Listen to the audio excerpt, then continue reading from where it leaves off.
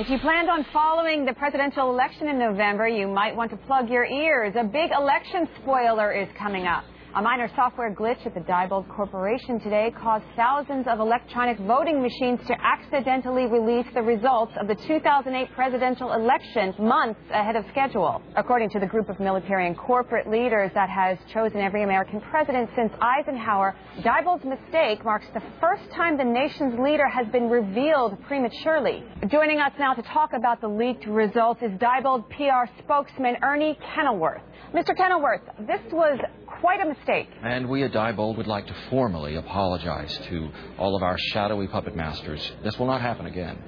Please have mercy on us. Do you think that people will still even vote in this election? We certainly hope they will. This country is based on the fantasy that the government is the voice of the people. Going through the motions of voting and keeping the kingmakers dealing secret is central to our culture. Why do we need electronic voting machines in the first place? They're just not as reliable as our cloaked masters, no matter how good the software gets. Well, I understand people's concerns, but from now on, we at Diebold will see to it that we properly safeguard the illusion of democracy for all Americans. Well, let's hope so. So, for those of us who will watch, what can we expect on election night? Oh, the same great show that you have always seen. We will be pretending to count votes, and we will be running an ongoing total throughout the night. All right. Well, thank you for being with us, Mr. Kenilworth. After the break, researchers say they have found a cure for awakeness.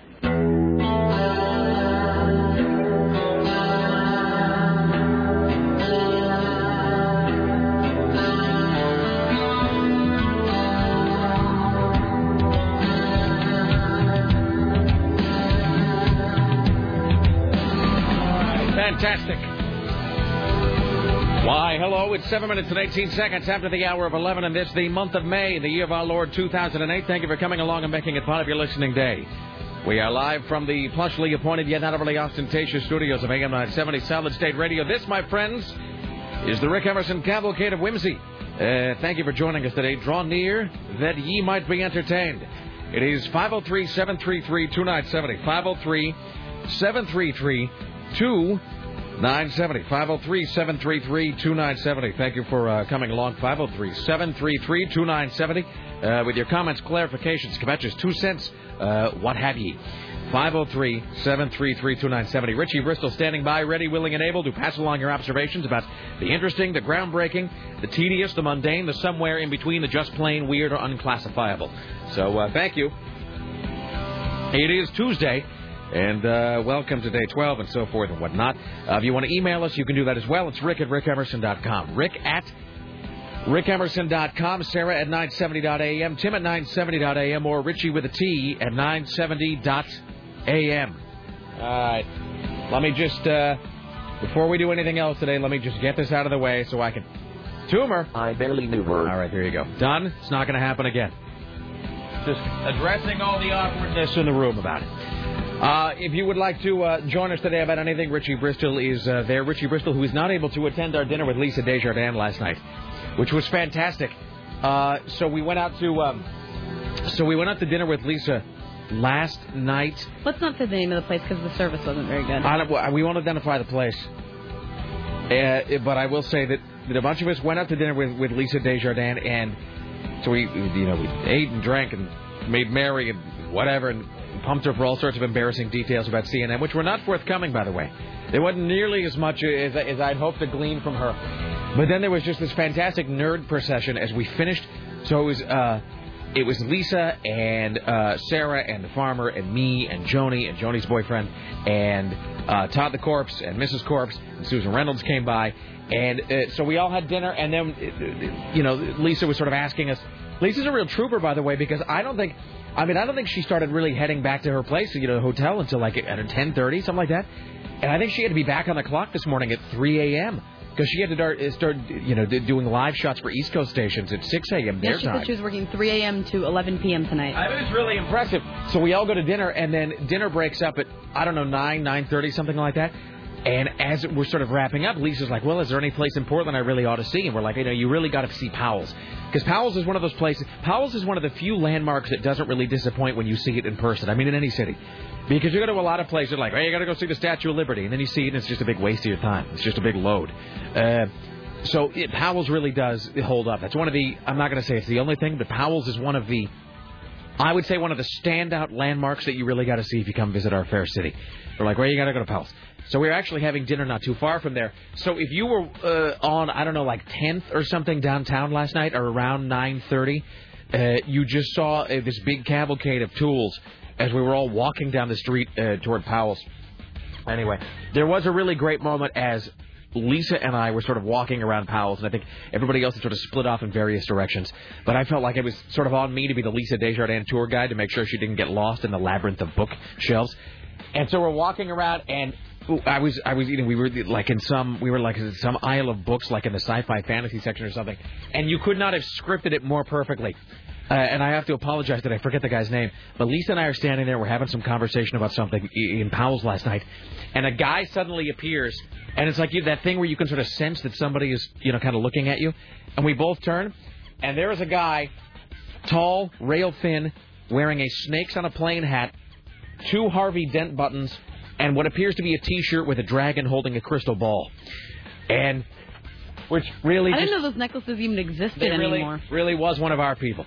And I said, hello there. And he goes, why, it's Rick Emerson and Miss Lisa Desjardins. And we said, why, yes, it is. And so we had a whole conversation with the guy. And it was as though we had just planned out the entire thing that way.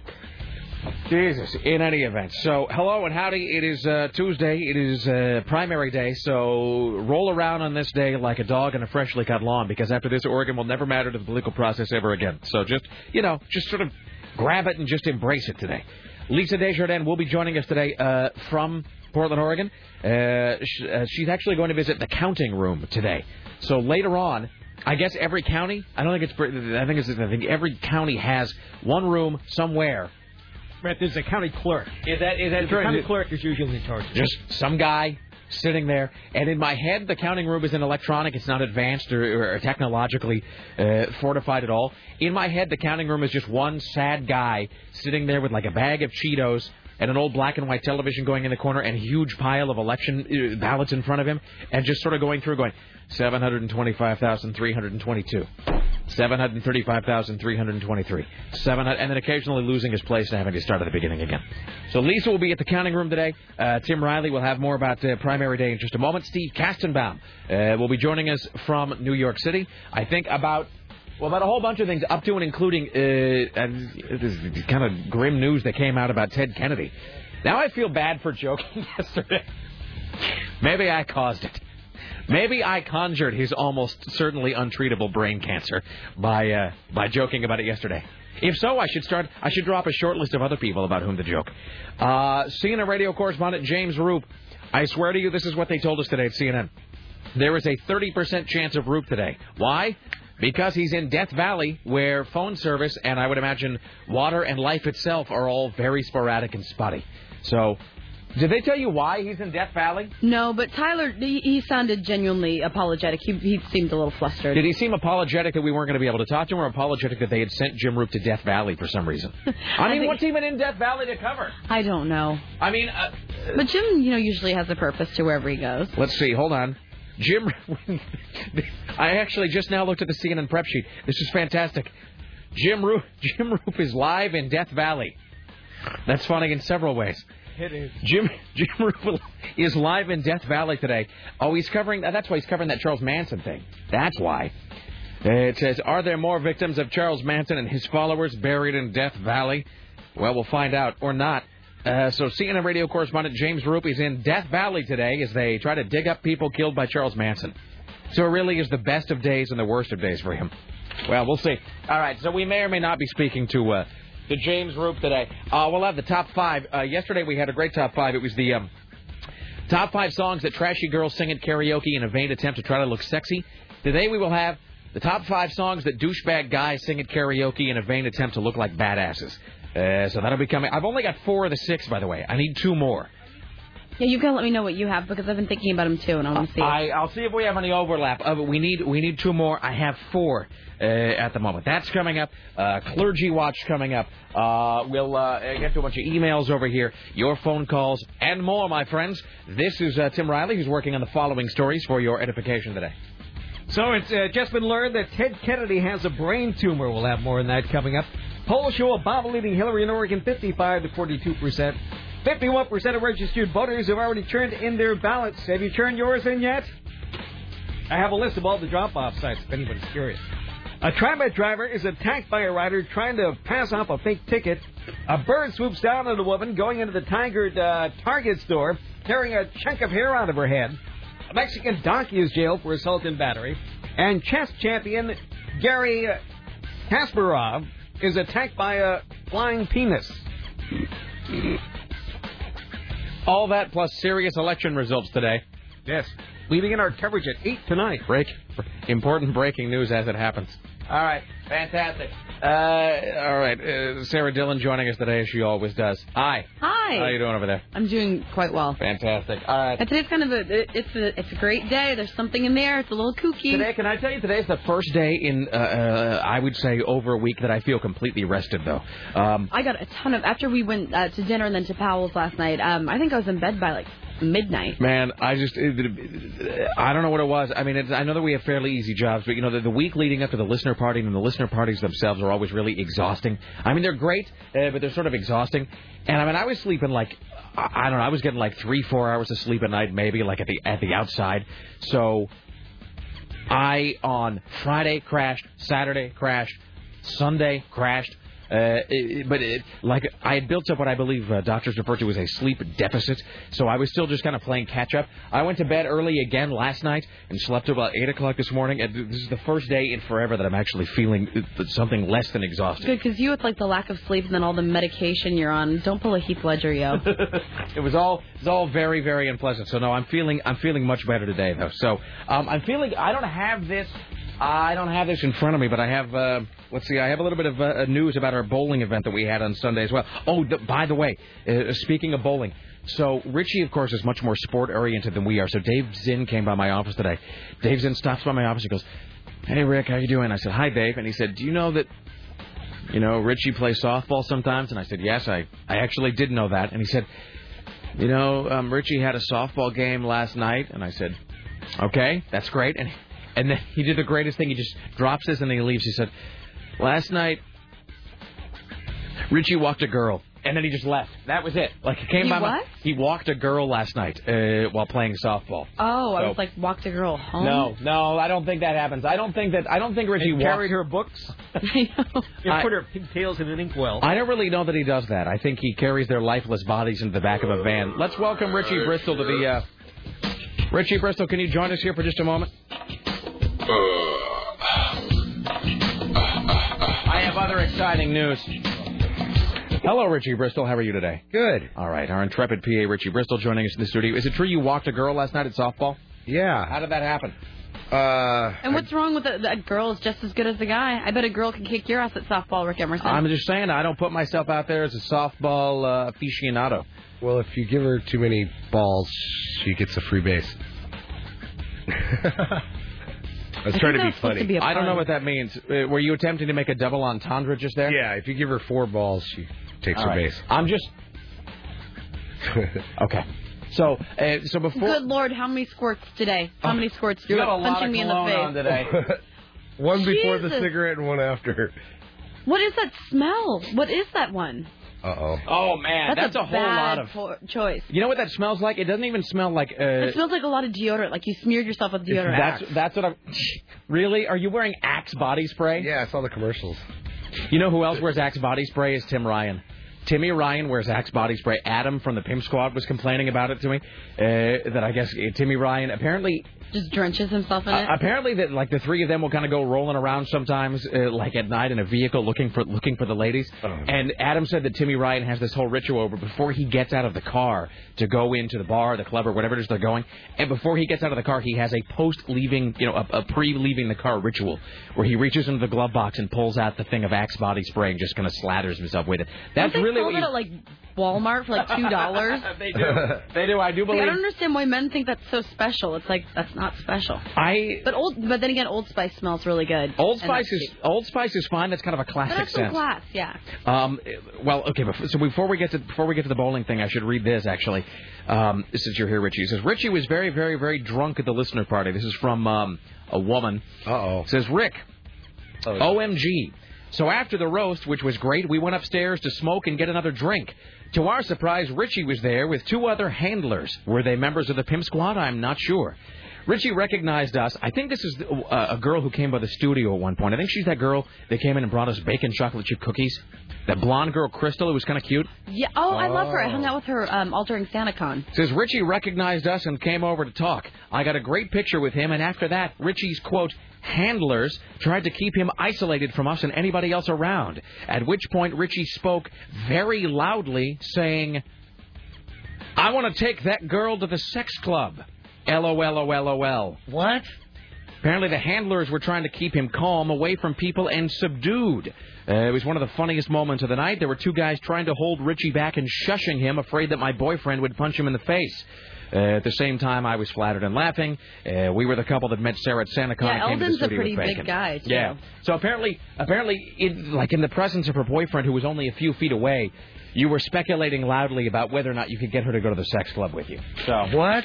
I wasn't that drunk. I don't remember that. I just repeat things as they come in, Richie. That's all. Do you remember that point of the night?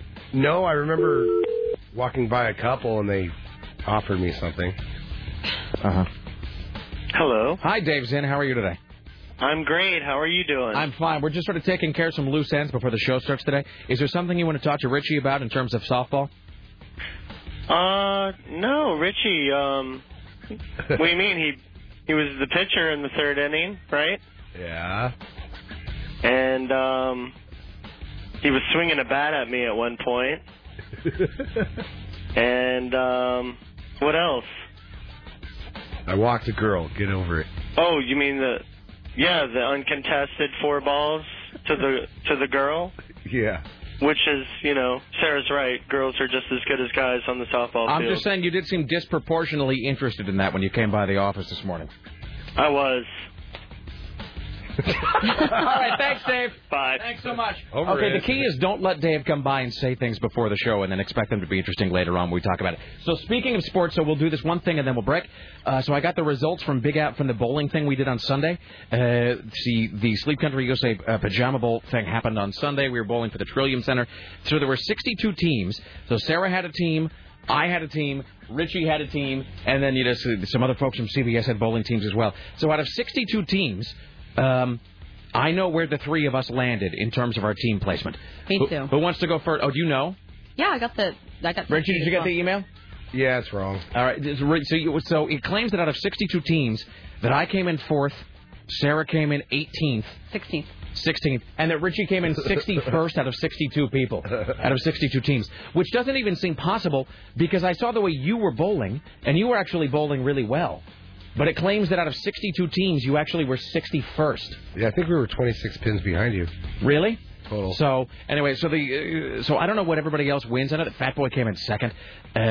But apparently what I win is I actually win a bowling trip for 10 to Big Al's. So, which means I get to go back and I get to hold down my bowling glory once again. You better be ending this sentence with, and Sarah, you're invited to come along. Well, I figure what I kind of have to do, I'm sort of morally obligated to invite everybody who was on my team that day to come back with significant others if they so choose. And then you and Laura can come along and, whatever. And we'll have a whole bowling extravaganza. Woo. So there you go. So 61st out of 62 teams, Richie. I think I didn't turn my scores in. I forgot about it. Way to go. The salesperson email actually contained the phrase, "Did you even show up?"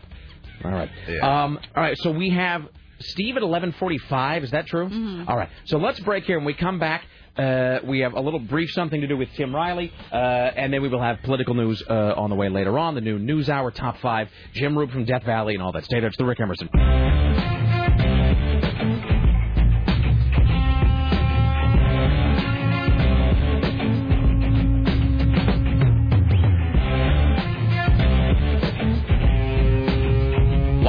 It's the Rick Emerson radio program. It's 503-733-2970. 503-733-2970. 2970 on primary day. Coming up here in just a few minutes, we'll talk to CNN radio correspondent Steve Kastenbaum. Later on, the Ministry of Truth with Tim Riley. Jim Roop maybe calling us from Death Valley, maybe not. We'll do the top 5 songs the douchebag guys sing at karaoke bars to try to look badass. So now I got 5 actually. I got another one during the break. Now I took off, I don't even know if I should tell you what I took off the list from yesterday. Well, here's the 5 I've got on. Okay. I'll show you this. Then we'll go through and we'll try to find political news coverage music for Tim Riley here in just a moment. What do you think about that? Those are funny. I've seen people sing all of those. Here's the thing. I took off Wanted Dead or Alive. I just can't. I can't bring myself to do it. My gut says no.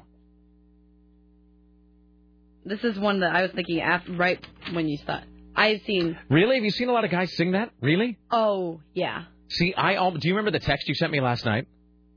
Yeah. Because I sent you, I was like half asleep. I didn't go out last night. I sent Sarah a text last night. I was like, hey, be thinking about this for tomorrow. Songs that douchebag guys sing. Yeah. And you sent me back a 2-word response, and I almost did that, but I don't know if that's a thing that guys in general, I know we're speaking in vagueness here.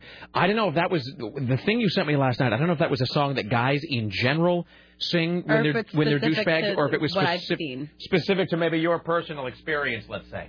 So I got 5. So I need one more, so we could perhaps do that one that you just suggested to me just now. Okay, I think that because I really have seen guys do that one. All right, so yeah, we'll. Yeah, I'll let you figure it out. Anyway, all right, so we'll get that later on with the top 5 songs that douchebag guys sing at karaoke to try to look badass. Let's see, what else do we have? Oh, and I have a little bit of youth and revolt news here. We'll do this, then we'll find a music bed for tonight's exciting political coverage. So I've got from Daily Variety. We were in fact, I should take a moment to talk about Powell's, A, because they're a fine sponsor of the Rick Emerson Show, and B, because we actually went to the Burnside location last night because it happened to be right by the restaurant where we were at. And so we're walking in, and it always sounds like I'm name-dropping today when I do this, but Lisa Desjardins was with us because we'd gone to dinner, and she'd never seen Powell's and whatever. So we're going in, and she said, well, I have to buy a book for a friend of mine. You know, what can you recommend?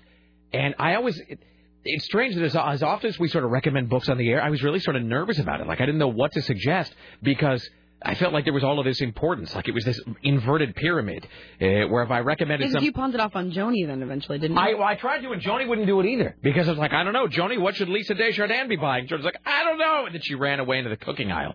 So we were all afraid to recommend something because... Yeah, it's just like we sort of impress upon, Lisa that there's some book she ought to read, and then she buys it and hates it, then it's, then we have to go kill ourselves. And so I finally said, I said, you looking for fiction? She goes, yeah, fiction is good. And I said, well, how do you feel about maybe sort of kind of dark, maybe satirical fiction? And she said, yeah. And I said, well, there is this book called Youth and Revolt.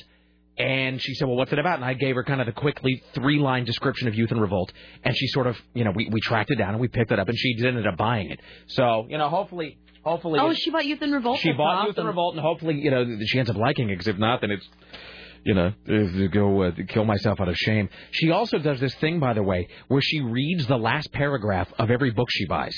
Like, when she buys a book, that's the first thing she does, is she turns to the last page and she reads the last paragraph. She's one of those people. She's like Billy Crystal and I kind of When Harry Met Sally. Well, I caught her doing it, and I said, well, what is, like, why are you doing it? She goes, well, she said, you can tell a lot about a book by the way it ends. She's like, you can tell a bad ending, and if the ending is bad, then the book is going to be bad. And she did make an interesting point that no one really has that never does spoil a book, unless it's like an Agatha Christie book or a Harry Potter book or something. Like, you never really have a book spoiled by reading the last few sentences. So I will read this little bit of Youth and Revolt news, because it's one of our favorite books here. So... we already had the announcement that Michael Cera, who is in Arrested Development and Juno, is going to be playing Nick Twisp. Now, apparently the movie is officially in development, Dimension Films. Just added to the cast as George Twisp, Nick Twisp's layabout, do-nothing, alcoholic, child-abusing father. Let me ask you this, Sarah, before I reveal the name. Who do you picture? Like if I had asked you last week, who do you picture as Nick Twisp's dad? I don't know, some like older trashy guy, but like looks like he might have been hot once upon a time, but now he's like a little bloaty. Well, your prayers have been answered. Cast as George Twisp, Steve Buscemi. Awesome. So Steve Buscemi, and the other thing is that Ray Liotta's going to be in it too, and they don't say who Ray Liotta's going to be. I'm imagining that Ray Liotta will be, what's his name, Officer Prescott, the cop that comes in and hooks up with Nick's mom. So I can totally see that. In any event, so if you are... This is working. I think it's going to be good. Stupid girl better not be. Remember how I thought that it was going to be that, the girl's dating Marilyn Manson. Evan Rachel Wood. As Sheeny. I'm just... So we've got freaked out it's going to be her. Steve Buscemi, Ray Liotta, Gene Smart, and M. Emmett Walsh have joined Michael Cera in Youth in Revolt, which is coming out from Dimension Films. Gene Smart was that girl from... Gene Smart was Designing Women, wasn't she, Tim? Isn't that the blonde lady? Isn't she the blonde from Designing Women? I don't believe I've ever seen that program. I love her. She's in so many of my favorite Lifetime movies. That is a flat-out lie. I don't think I have. You never watched Designing Women? What kind of American are you? I don't think so. It is her. What year did that come out? It was in the 80s. Designing Women. Delta Burke. Probably and never TV back then. Delta Burke, Gene Smart. Who was the guy? Who was the guy, the very flamboyant black man on that program? What was his name? I can't remember. I can't remember his name either. Thinking of like Hollywood from Delta Burke and Manson. Dixie Carter. Dixie Carter was the other woman on that show. It was sort of like the Golden Girls, but like at a fashion design company, which was called the name of their fashion design company. Come on, Sugar Bakers. Oh, Sugar Bakers. God, you guys are disappointing me today. All right. What's disappointing is how much you know about Designing Women. You know, I'm unashamed of my love. You know, here's the thing. I really love Jean Smart, though. She's been in so many Lifetime movies, and she's playing his mother then? Yeah. Oh, that's going to be perfect. Let me tell you who I love. I love both Delta Burke and Dixie Carter, and I don't care who knows that. I especially found Dixie Carter hot when she came on to Different Strokes late in the series as I think she came on as the second Mrs. Drummond before it moved from NBC to ABC, and she was replaced by Marianne Mobley, just for those who are playing the home game. All right, Tim, I know you got to go prepare for news, so before you do that, so you are going to be here tonight from the CBS Election Center, bringing people primary coverage. While other stations sleep, slumber, snooze, and slack, Tim, you will be here giving people the information as it happens. Well, for the most part, there aren't people in radio stations at night anymore, aside from the CBS station. That really is, it's just us. Yep. Us and us alone. All right, so... I have now here many beds from which you can choose, Tim. I'm going to play these one at a time. Mm-hmm. You tell me which of these beds strikes your fancy. Like, as we go through, maybe give these like a thumbs up or thumbs down. How many are there? Not that many. 17. So, number one, this is called, and these are from a production disc. Now, if you work in radio stations, if you know much about radio, there are these things called production libraries. And a production library is just a whole set of CDs, sometimes 30 or 40 CDs that you buy all at once, and each CD has like 90 tracks on it. That's about, they're about a minute long each, and they're just for commercials. They're just for commercials or promotional spots, or when you need a generic music bed for something, but a music bed that conjures up a specific kind of feeling. So there are production libraries that are all sort of rock themed. There are production libraries that are sports themed. This is actually an entire CD of patriotic music beds. This one is called Environmental Concerns. You can totally see global warming, ice caps melting, polar bears drowning. I was just going to say polar bears. I was going for polar bears, too. Is it too late? The EPA wants you to know that it's never too late to make a difference, to save Mother Earth. The ad agency and this station want you to turn off light bulbs when you leave the room. And blah, blah, blah, hybrid. Okay, there you go. That's Environmental Concerns is the name of that bed. You are genius. I freestyled that whole thing, by the way. I know. I think we're seeing an exciting new bit at its inception, Sarah. Okay, this bed is called March to Washington. This fall. But this will be a show with Rob Lowe. One man decides he can make a difference. One man steps up and says, "This is my country, and I'm not giving it up without a fight." Rob Lowe. Is. Who would be the woman, though? Rob Lowe. Deborah Winger. I was thinking of Susan Sarandon. Susan Sarandon. Rob Lowe is Mr. Washington. This fall. All right. My God. And this, people, this is why this is the Rick Emerson show. All right. This bed is called Uncertainty to Certainty. Now I feel compelled to do this on every bed. Uncertainty.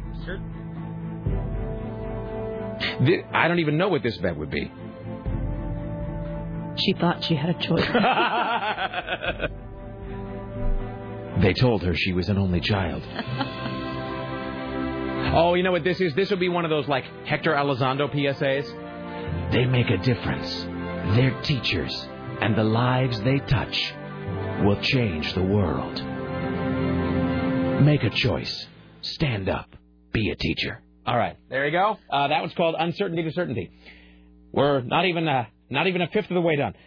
Tim, this one's called Dangerous Elements. I don't know. I feel all tapped out. Now, there's so much pressure, I don't feel like I can do it.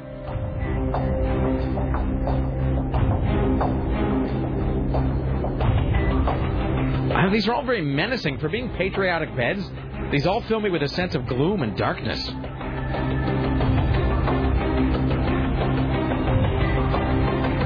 This is the last few moments of a trailer for an action film, though, where the film is cutting faster and faster. All right, there you go. There's that. That's Dangerous Elements, Tim. This one is called Who Do You Trust?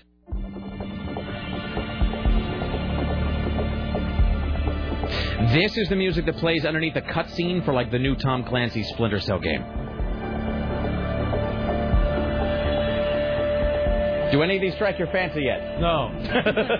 Okay, never mind. I'll skip ahead. Let's see. This one actually is called Sleeper Cell. I don't know in what world these are patriotic beds. This seems like a very mislabeled production CD. This is a music bed that would be playing during one of those late night, like one of those Friday night CBS crime thrillers. Like, this is a CSI sort of music bed. Mm-hmm. This is when they're like swabbing for things. I was just going to say, this is totally when they're in the suspect's apartment. And no, wait, this is so you see them with that, like, that blue light that shows up whenever there's, like, semen or blood, and then the woman goes, "Detective, I think you ought to come take a look at this." Mm-hmm. And then the camera does a long pullback, and it's a tiny little room, but it's decorated like a nursery. Only he doesn't have any children. Or does he? My God. Get the lab. I think we may have found our man. Back after this. All right. We're not even halfway done, Tim. I'm so sorry about this. Let's do one more, and then we'll talk to Steve Kastenbaum. This is... I'm starting to lose interest. This is... Maybe it happened a long time ago. This one is called... Let's see. This is... 1, 2, 3, 4, 5. This one is Sincere But Shallow. Hello. I'm sincere, but shallow. I like this bed. But this is another one. 3 generations come together. And together... they learn something about what lies inside each of them. See, I hear Kmart helping the homeless here. Really? On the new 4 o'clock news, we're sincere, but shallow. I was getting... Gerald McRaney is... Mr. something. Nah, I choked on that one. All right. Well, we'll finish this up later, Tim. We're not done yet. We're like 60% of the way done. Do you have anything like a pipe and a drum or someone playing a Yankee Doodle? Well, I could try. Do you have anything more patriotic? I could try one more here before we do Steve. I don't feel patriotic at all. That was called Sincere But Shallow. This one is called Hometown Values. Okay. This is Trace Atkins, here to talk to you about the Boys and Girls Club. Sitting on my back porch, whittling this morning, soaking my feet. You know, there's a lot thinking about America. You know, there's a lot of good kids out there. They just need someone to show them a way, a helping hand to help them be the people that we know they all can be. Times are hard, life is busy, but the gift you give comes back to you tenfold. This is Trace Atkins for the Boys and Girls Club, reminding you, won't you please lend a helping hand? The more you know. Wow, you hit the voice. Let's welcome now to the Rick Emerson Show. You're too good at that. It freaks me out. CNN radio correspondent Steve Kastenbaum. Hello, Steve. That was pretty good, although it also would have worked with, like, you know, a female hygiene product. This last one here? Yeah, the last one. Sarah might let me... Douching. It's... That's the only word I can do right there. I mean, really, Menopause. Totally, that's... our newest epidemic.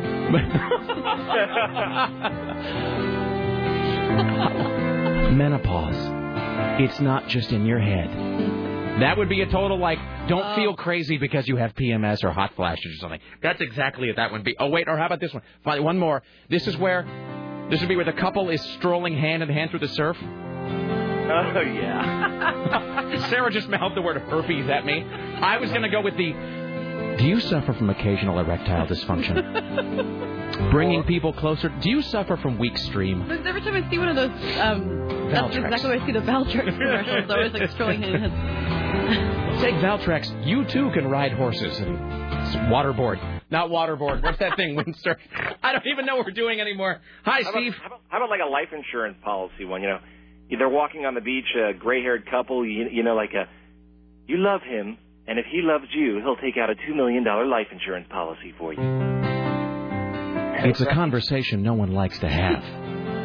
But don't you owe it to them to think of their future? All right, I have to be stopped. You're so good at this without a script. It's scary. I know. Totally scary. He was doing this for like 10 minutes before you even called. It's my only skill. I mean, all I can really do is replicate mediocre hack work. That's all I'm good at. So. Did you write commercial copy at some point in your career? I did, actually. I wrote terrible commercial copy. Thank you. Sorry, Tim. Sorry for wasting all of your news prep time. I was never more bored. I'll give you another chance later. He's Tim Riley, kids. All right. Hi, Steve. How are you? Oh, well, I'm not exactly in a jolly mood because of the news right now. Make me laugh. I'm sorry. Go ahead. Well, by the way, I want to say in advance, just to allay everybody's fears, I will not play the sensitive piano music underneath you while you were talking about Ted Kennedy and his brain tumor. Thank you. I mean, we're having such a good time here, and it's sort of a downer to have to switch gears to this. But Senator Kennedy will remain in the hospital for the time being. A biopsy of the left parietal lobe, which is the upper rear portion of the brain, the left side back there. The biopsy tested positive for what they call a malignant glioma. It's essentially a brain tumor. And that's what caused his seizure over the weekend. So he's said to be in good spirits and full of energy and talking to folks. But the normal course of treatment for something like this includes a combination of various forms of radiation and chemotherapy. They don't know which they're going to do with him yet. They need some further testing to see how advanced, what stage this tumor is at. But it's very sad that folks in Capitol Hill said to be stunned. The air was just taken out of the room while senators were having their daily policy lunch meeting, and it's said to be a very somber mood on Capitol Hill today. Well, because you just sort of, you just figure that Kennedys are forever, right? I mean, in a weird way. I mean, even with all the tragedy that's befallen that family, he survived a plane crash. He lived politically through Chappaquiddick. And there was didn't he have some other ailment just like 10 years ago? Didn't there was something else that happened to him? Yeah, he had a blockage in an artery removed or cleared, and let's not forget his failed run for the president. Absolutely. And so he survived a lot, and the senators on Capitol Hill are all saying if anybody can beat this, it's Senator Kennedy. He is 76 years old. He's been a senator since 1962. Jesus. Can you believe that? Over 40 years. Very few people have ever done that. And so, he's said to be in good spirits, and he's dealing with this as best he can. Haven't heard from him or anybody in his family yet. I'll be up in Boston tomorrow because of this, so we'll give you a little update tomorrow if we can. And so, I guess it's too soon to think about this, but because first it was a seizure, then it was a stroke, and it was brain tumor. So is this the sort of thing where he just bags out of his congressional duties right now, and somebody? How does that even work? In the past, they keep the seat for him. Obviously. He's got a long road of treatment ahead of him, whatever course of action they decide upon. But the seat will stay his. There have been instances where senators have passed away, and they did not fill the seat for a long time, until an election, even until a scheduled election. There are instances when stuff like that has happened. So, there won't be somebody voting in his place if there are votes. If he is able to make it to the Senate, then he obviously will vote. A lot depends on how advanced this tumor is, what stage it is in. If they caught it early enough, it could be something that is treatable. We don't even know the size of the tumor yet. All right. Well, I guess we will sort of find out more about this as it unfolds. So, all right, my friend, we'll travel safe, and we will talk to you very soon. Sorry to bring you guys down. Not at all. Let me leave you with just this one little... Just keep that little song in your heart for the rest of the day. I will. I'll be thinking of all those images of the gray-haired couple walking along the beach. We'd like to talk to you about Flomax. All right. Thank you. Thanks. See you. Bye now. All right. There you go. All right. Do you suffer from frequent or difficult urination? Okay. Well, I don't even... Tim just left. I don't know what to do. I think you're really frustrated. That's fine. Well, do you want to hear the rest? Yes. I got 4 more. Okay.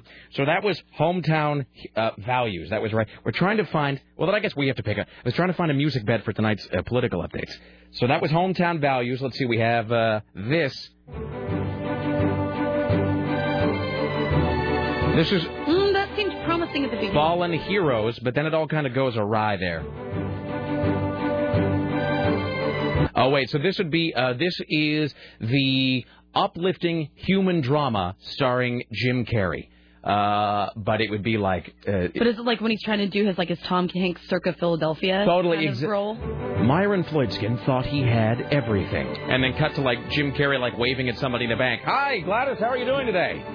Until one day... That doesn't work. I don't know, it doesn't. That doesn't work at all. No, I don't even know what this one is supposed to be. It sounds like he's going to go set out on a journey across the country. Oh, no. To find that woman that he's been searching for. Or where, and it's just Jim Carrey in my head for some reason, where Jim Carrey is trying to find himself by building a 10-foot sailboat in his garage and sailing it across the Atlantic by himself. Oh, or a hot air balloon. This is the story of a man with a dream. And then it's like... Yeah, and then it's totally him. It'd be him in a hot air balloon traveling around the world, stopping to meet people, and then learning things along the way. Some small town folk they never really gave much thought about. Exactly.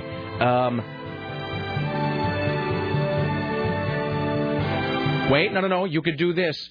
You could do... No, I was trying to do a pun on Around the World in 80 Days. Like Around the World with Amy Gaze. I'm a retard. Okay, we have 3 more. So this one is called... Around the World with Amy Gaze. I don't know what I'm doing. I was trying to come up with a punning name. All right, this is called Rise to the Occasion.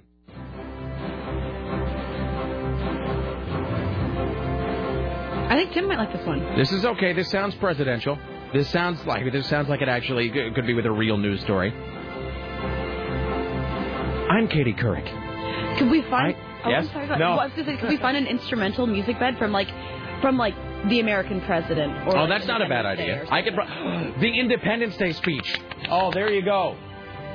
Hey, Tim, you're missing all these great music. And Tim loves Independence Day. Tim, what would you think about the Independence Day score? That would be spectacular. You don't want to use this one? You just got to think how Tim thinks. The CBS Evening News with Katie Couric. Giving people the information they need when they need it. I'm Katie Couric. I love that. All right, fine. 2 more. This one is called... Okay, Tim, this is promising. I say, realizing you're not listening or caring. No, I care deeply. Don't lie to me. This one is called... Now, this one's actually called Campaign Update. Oh? All right. This bed is called Campaign Update. Previously in the West Wing. It's a little lightweight. It's a little too jaunty for me. It is a little jaunty. Play him the last one that you played before when we were like, oh, that sounds kind of promising. Tim, this one's called Fallen Heroes. Wait, no. No, I'm sorry. It's Rise to the Occasion.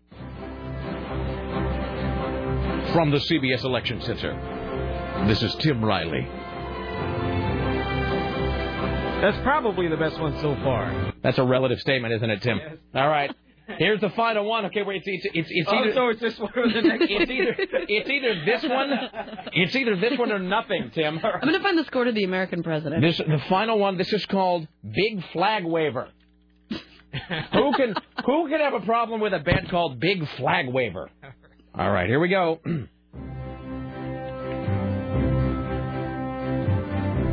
Welcome to the North Pole. Doesn't this sound like it might be Polar Express music? It sounds like the music from Fred Claus. Oh! You've all been very naughty.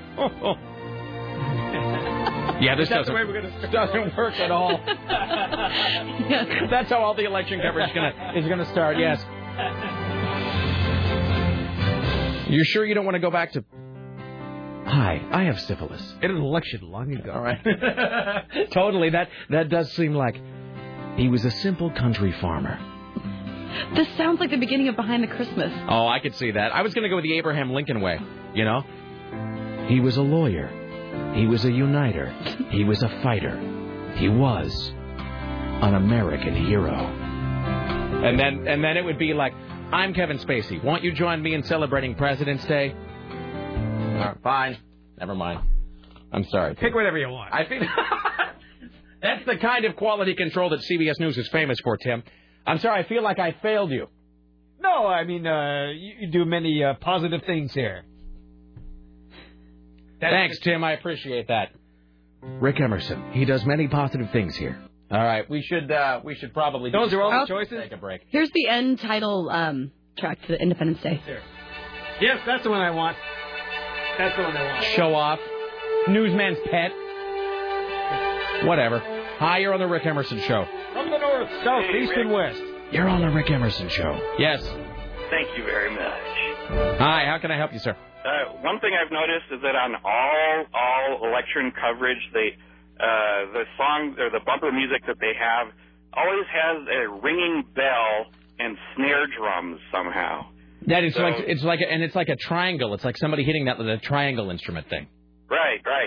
Yeah, but there's always like the Liberty Bell in the background and then the lone soldier with his drum kind of thing. Yeah. No, I'm with you.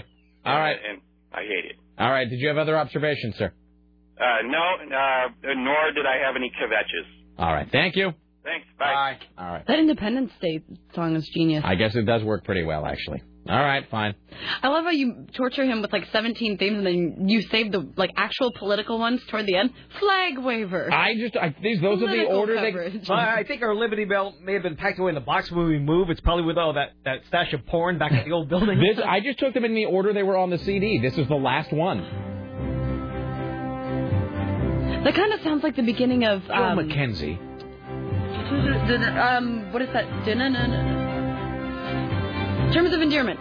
I could also see that. I could totally see that. Should we take the winning theme to Jessica Tandy. What? Should we take the winning theme? Sure, fine. That's fine. I like how with the thousands of dollars we spent in a production library, and we're just going to steal from Independence Day again. One of them has a snare drum or a Liberty Bell. It needs to be sent back. And a kazoo. All right, let's take a break. Come back after this with Tim Riley at the Ministry of Truth. You're listening to CBS.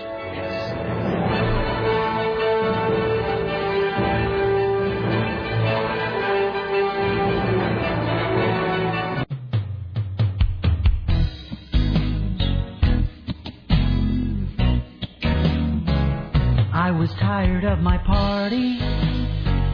We were down on our luck with lifetime politicians, only out for a buck. And then at home one evening, reading Craigslist online, and in the personal section, you know this post caught my eye. If you like Barack Obama versus more of the same, if you're not into Clinton, if you're not for McCain, and if you want a new direction and you're tired of the games, vote with me for Obama and be an agent of change. I've examined the options on the political scene, and the other contenders seem like the same old routine. So I responded to the posting with an ad of my own. And though I'm not much of a writer, I thought it struck the right tone. If you like Barack Obama versus more of the same. I should have found the version where Tom Hartman comes on afterward. Damn it. Damn it. All right, ladies and gentlemen of the Ministry of Truth, will you please welcome your personal savior. Time for the Rick Emerson Noon News Hour from AM 970 Solid State Radio. And now, from the Ministry of Truth, this is Tim Riley. We have so much going on today. We're going to be everywhere tonight. We will have live election coverage tonight, beginning around 8 o'clock, and even before that. You'll have what, Tim? Live election coverage. Sorry. It sounds like something. I get one more joke out of that. Sounds like I'm running through fields of daisies. That does. Stay free. Here's Tim Riley. Well, we'll get to that in a few minutes. So I hope you turned in your ballots. We're going to, if you don't know where to drop off your ballot, by the way, you can drop them off at all the library branches here in town in Multnomah County. In Washington County, at most of your libraries and city halls. In the Clack, you can drop them off at libraries, too, and city halls. They have libraries. How late the libraries are open? Well, don't forget, Lake Oswego is in Clackamas County. Oh, that's true. Raising the bar for everybody. Does it give it the hours to which because libraries are open? No, they have drop boxes. Yeah, no, it's not like it. Yeah, but it's not inside the library in some cases. It's outside, but you got to. But the cutoff point is still 8. Well, I shall take a walk to my local library. Yeah, like the Belmont Library, I think would have one. And the libraries, let's see, all are open till 8 o'clock tonight. They are drive up drop boxes. There's even one at the Central Library downtown. Excellent. And for all you suckers who are driving the Pioneer Courthouse Square, why I would ask. They have a drive-up box at the old Custom House Courthouse. Right. But nobody should be driving downtown. No, Jesus, God, I can't imagine. It would be foolish to be driving downtown. So, just pick a library, and chances are some of the other places, if, say you live in the St. John's area, you drop yours off at Goodwill on North Lombard. Really? Yeah. Is that true? Yes. Oh, God, I'm sorry, I hate to hijack everything right away, but speaking of Goodwill, Can we note what we found out during the break? What just happened? Richie, that look, it's all worth it for the look on Tim's face when these things happen. It's like you're doing everything you can to keep your breakfast down. So Richie came into the studio wearing Crocs, which are sort of like, I mean, I think that Crocs are one of those fashion items like fanny packs that were sort of created as a gag. Like there was a bet somewhere in a fashion house to see if they could get Americans to wear something retarded. Well, I think Crocs totally make sense if you're like gardening or like what they're. You're not going to be seen by anybody. So Richie came into the studio wearing orange Crocs. And we kind of said, well, first of all, why are you wearing those? And secondly, why are you wearing them to work? And what is, And then he revealed that they were used from the Goodwill.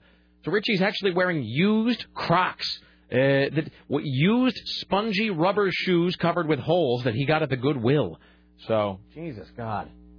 And those things are notorious for retaining personal odor, by the way, I might add. And he's the only one he can't notice. No, of course not. Well, they actually sell, this is true, they sell a spray that is just for Crocs because they're so notorious for reacting with your skin or with your sweat, and then they just start to stink like a sewage treatment plant. So have fun with that, Richie. Here's Tim Riley. That's a big treat for us, I guess. I suppose. So we'll get back to the local election in just a minute, but first our top story. Senator Ted Kennedy has a malignant brain tumor. That's what they found out today. Let's go to our CBS affiliate WBZ in Boston. They have their own doctor on staff. He's Dr. Malika Marshall. And we'll find out what he knows about Malika Marshall on the phone right now, and let's turn to her. Doctor, I know you don't have all the specifics, certainly, we know that, but if you can just tell us a little bit about the diagnosis that we're hearing coming from Mass General, this malignant tumor in the left parietal lobe, a malignant glioma. Am I pronouncing that right, Malika? You are, yes. That's my understanding, that he was diagnosed with a malignant glioma. Basically, there are two main types of brain tumors. There are benign brain tumors and malignant brain tumors. We understand that this is a malignant one, which means that it has the capacity to spread. Being a gliomas are actually some of the most common brain tumors out there, and there are lots of different types of gliomas, and the prognosis really depends on the type. The way he presented, having seizures, is not terribly uncommon. Other symptoms that sometimes people have with a brain tumor include, chronic headaches, having weakness on one side of the body, visual changes. But with him, he presented just with seizures, and so this is not an uncommon way to present. I suspect that the senator will undergo a course of treatment that could include surgery, as well as radiation and chemotherapy, depending on the exact type of the glioma. And, we'll keep our fingers crossed that it's a good prognosis. I mean, the course depends on the type of tumor, its size, its location, the person's age, any underlying medical problems that he may have. Now, apparently, he had one seizure while he was walking his dogs in Hyannisport last weekend. That's how all this started. He came in for breakfast, and he felt something just before breakfast, and so he sat down. He knew there was something wrong.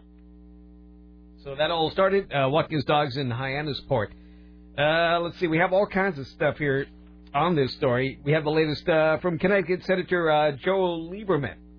He's gotten an enormous amount done for this country. So it's always nice when they start talking about you like you're already dead. Thanks, Joe. I appreciate that. And then we have John Kerry saying he served, past tense, Americans well. Every one of us knows what a big heart this fellow has. He's helped millions and millions of people in so many ways at so many different times.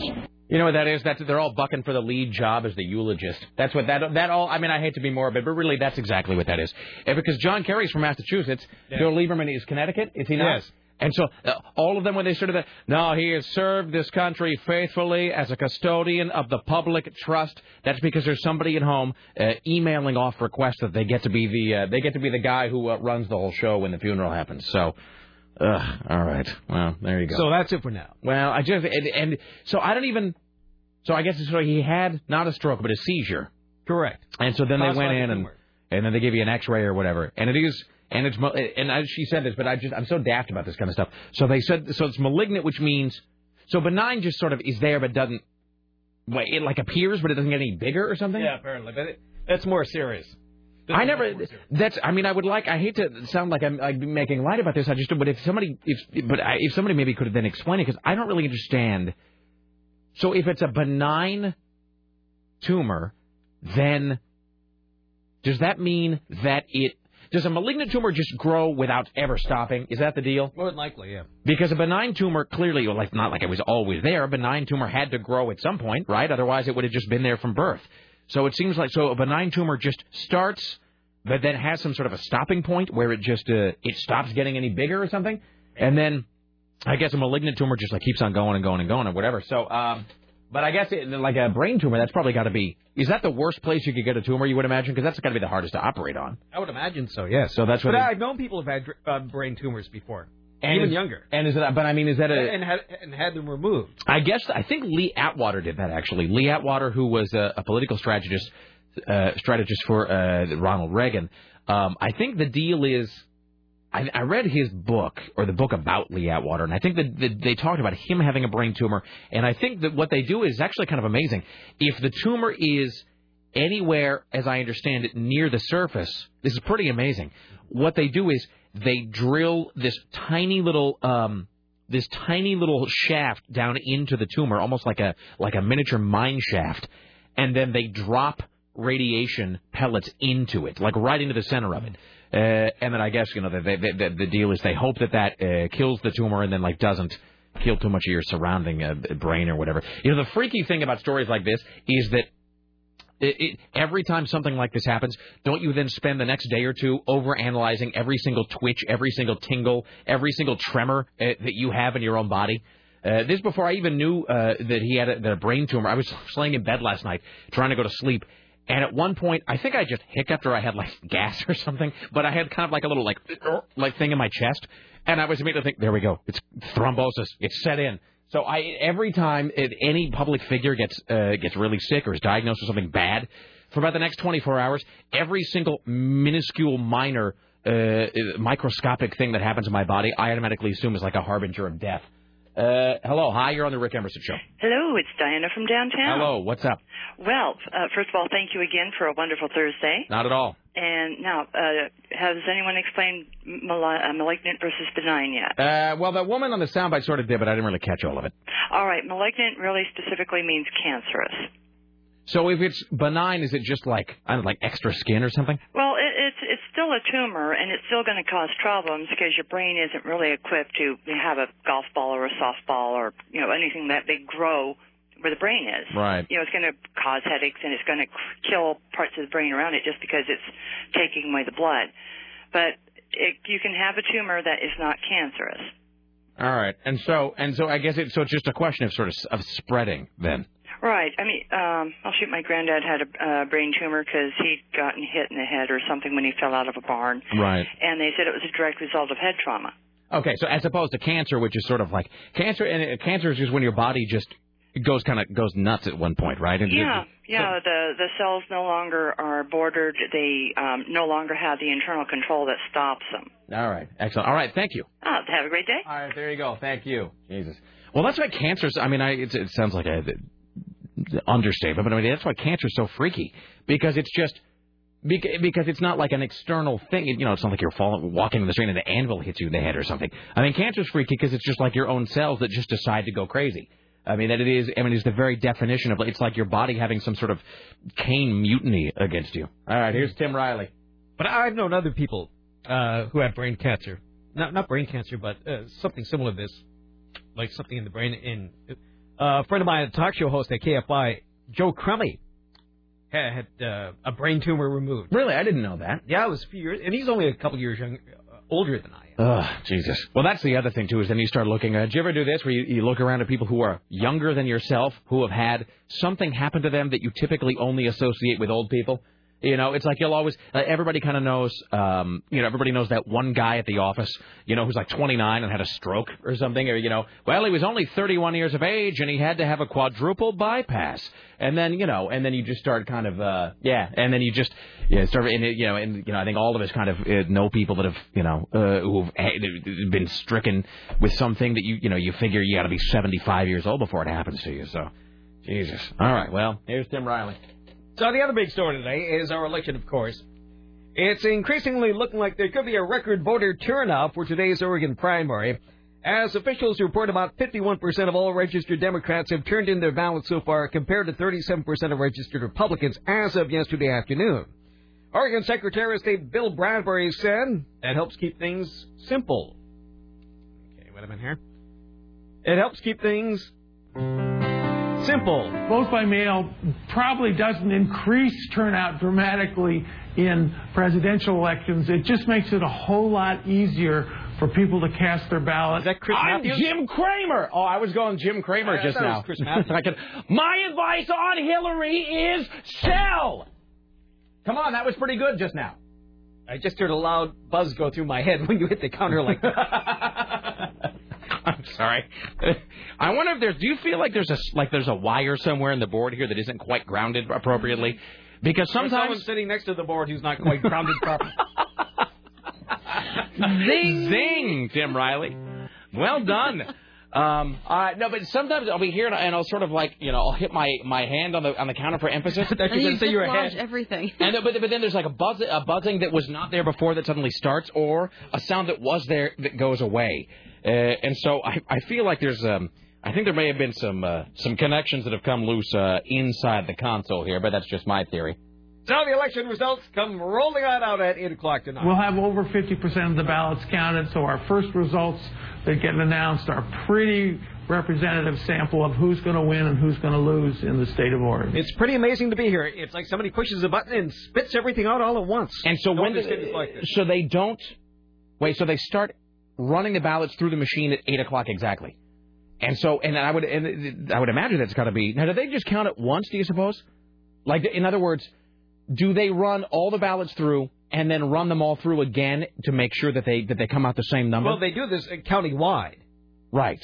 So the different counties all count them at once. But I guess what I'm saying is, does each county do their whole count twice as a safeguard to make sure that it's correct? I don't know that.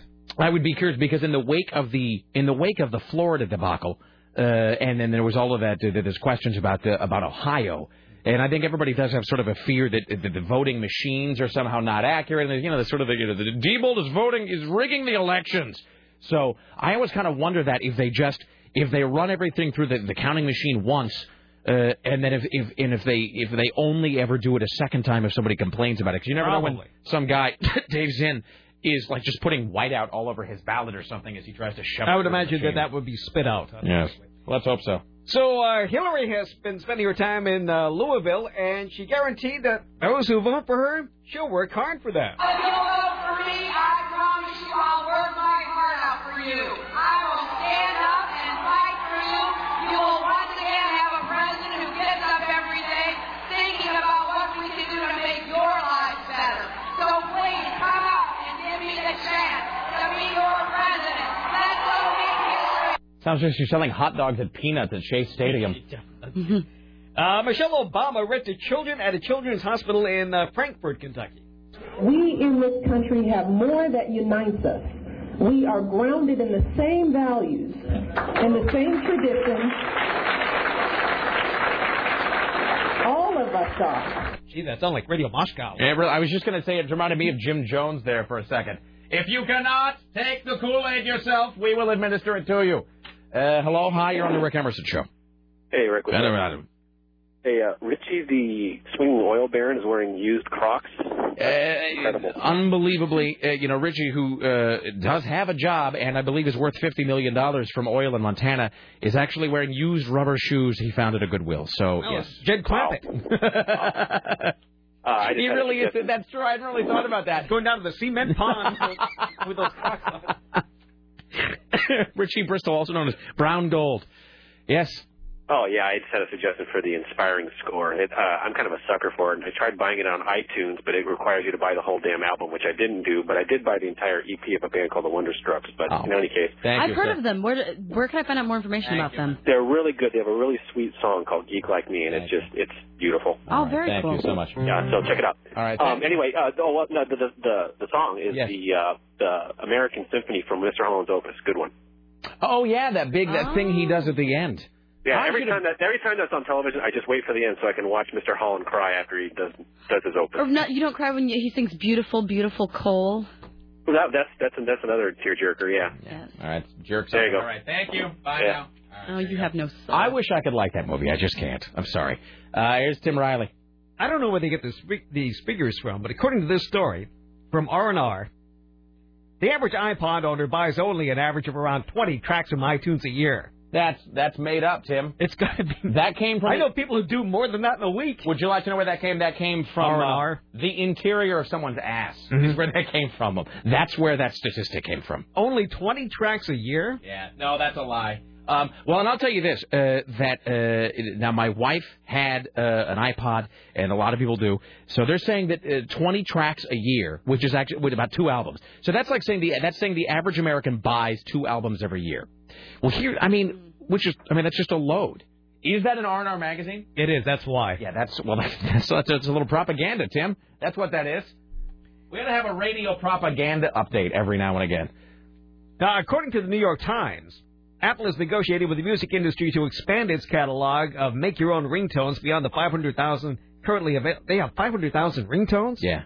As well as to expand the capability to ring back tones. Well, ringback tones? Is that when you call somebody and instead of a ring, you hear like Duran Duran? I guess. All right, yeah. So the current version of the iPhone uses an older, slower wireless connection, while the much-rumored new one will feature high-speed 3G access, which is supposed to be like the difference between dial-up and cable internet. Well, and I think the deal with the iPhone, too, is that I think a little bit of their their revenue structure is that unlike some phones, like my BlackBerry, you can just toss on any MP3 and make it into a ringtone. I think with iPhones, part of the deal they struck is that you have to buy ringtones. But as I said, they have 500,000 ringtones. I mean, how many more do you need from which to choose?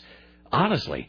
So, anyway. But that's a little bit of a load there, where they say that the average American buys 20 songs a year. From iTunes.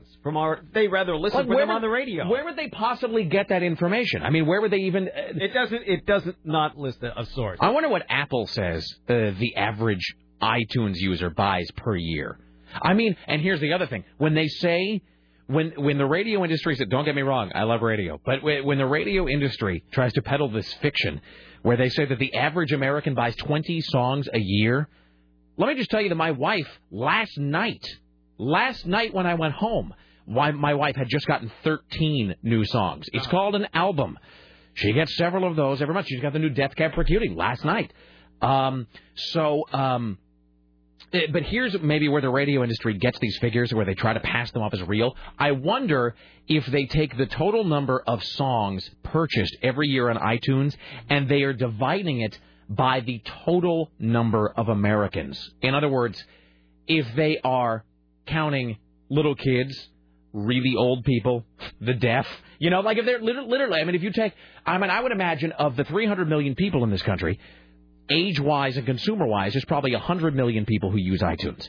So that will give you one number. But if you just were to take the number of tracks that iTunes sells every year and then divide it by 300 million, by every single person, that might be a way to get yourself that 20 tracks per year figure, but it would also be incredibly misleading. That would be borderline fraudulent research. So, not that the radio industry would ever peddle lies as truth.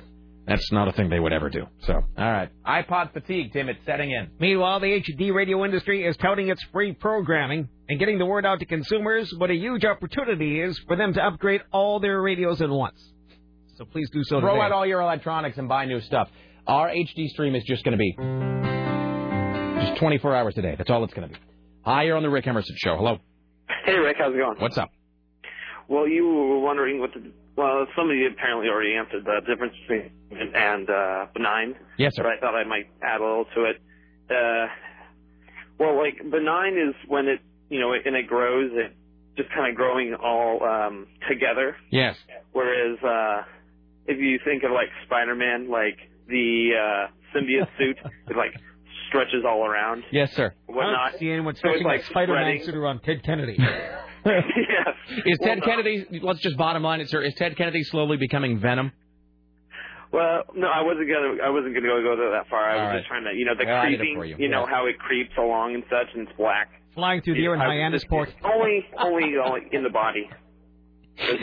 And so let me understand this. I'm not trying to make fun of Ted Kennedy having cancer, but your analogy is that, not unlike Spider-Man's suit, Ted Kennedy's cancer is creeping along and it's black. Well, yeah. I love this audience. I really do. It's the best audience ever. It's just a picture, No. I do appreciate it, sir. All right. So Ted Kennedy's cancer is the spider suit from Spider-Man 3 specifically. There you go. All right. And remember that 90% of all statistics can be made to say whatever you want 60% of the time. Thank you, sir. Thank you. Bye. All right. Well, we read them to mislead. 20 tracks a year, Tim. So the average American buys from iTunes.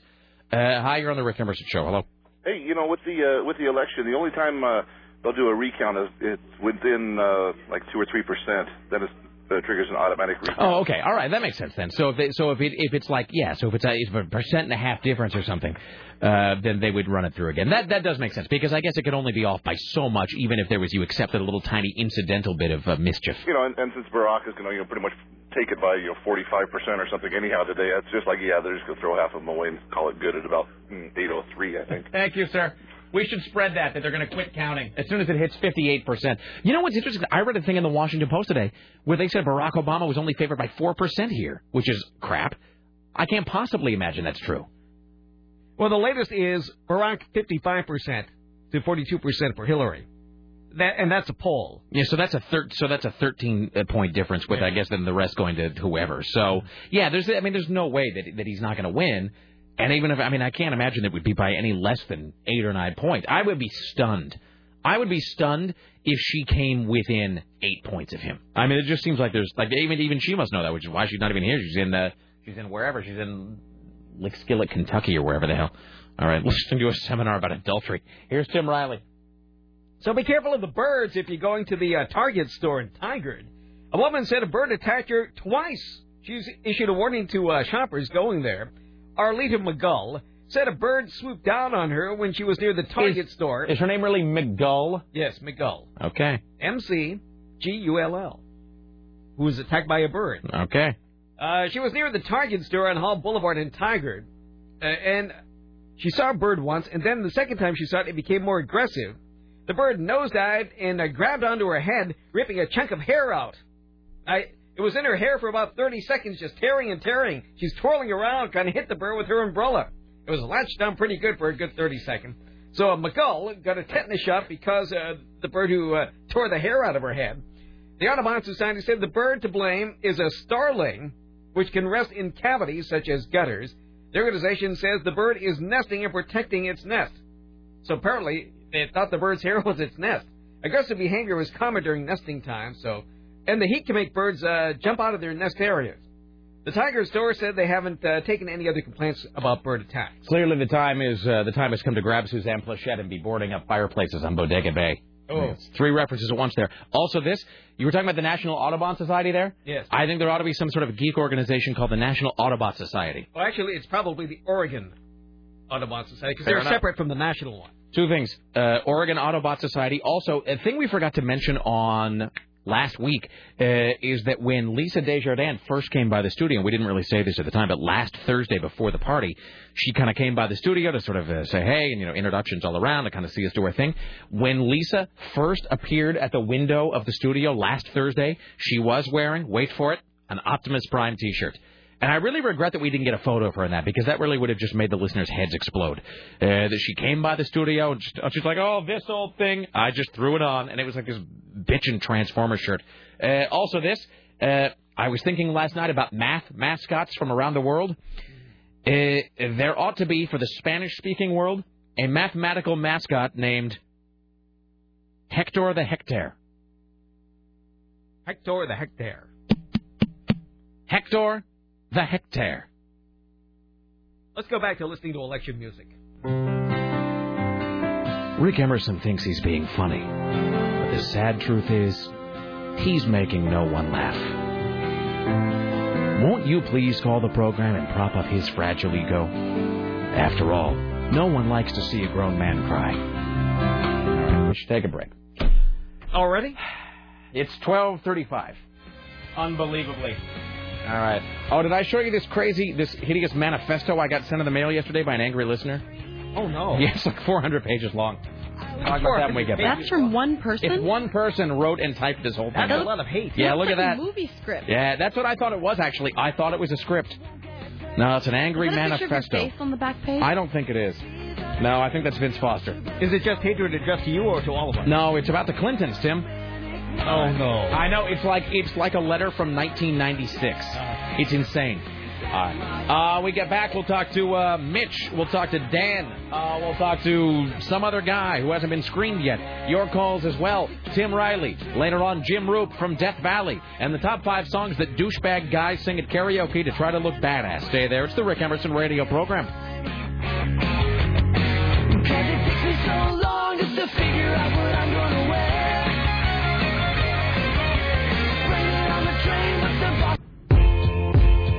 There is one you have to see, though. I looked through all the photographs that Vanished Twin Photography took at Listener Party 11, which happened last Thursday. We won't post this one for obvious reasons. Because the deal is, and this is not just for Sarah, I don't make it sound like it's just a her thing, but we all go through these photographs, and we all kind of have you seen them yet? I've seen some.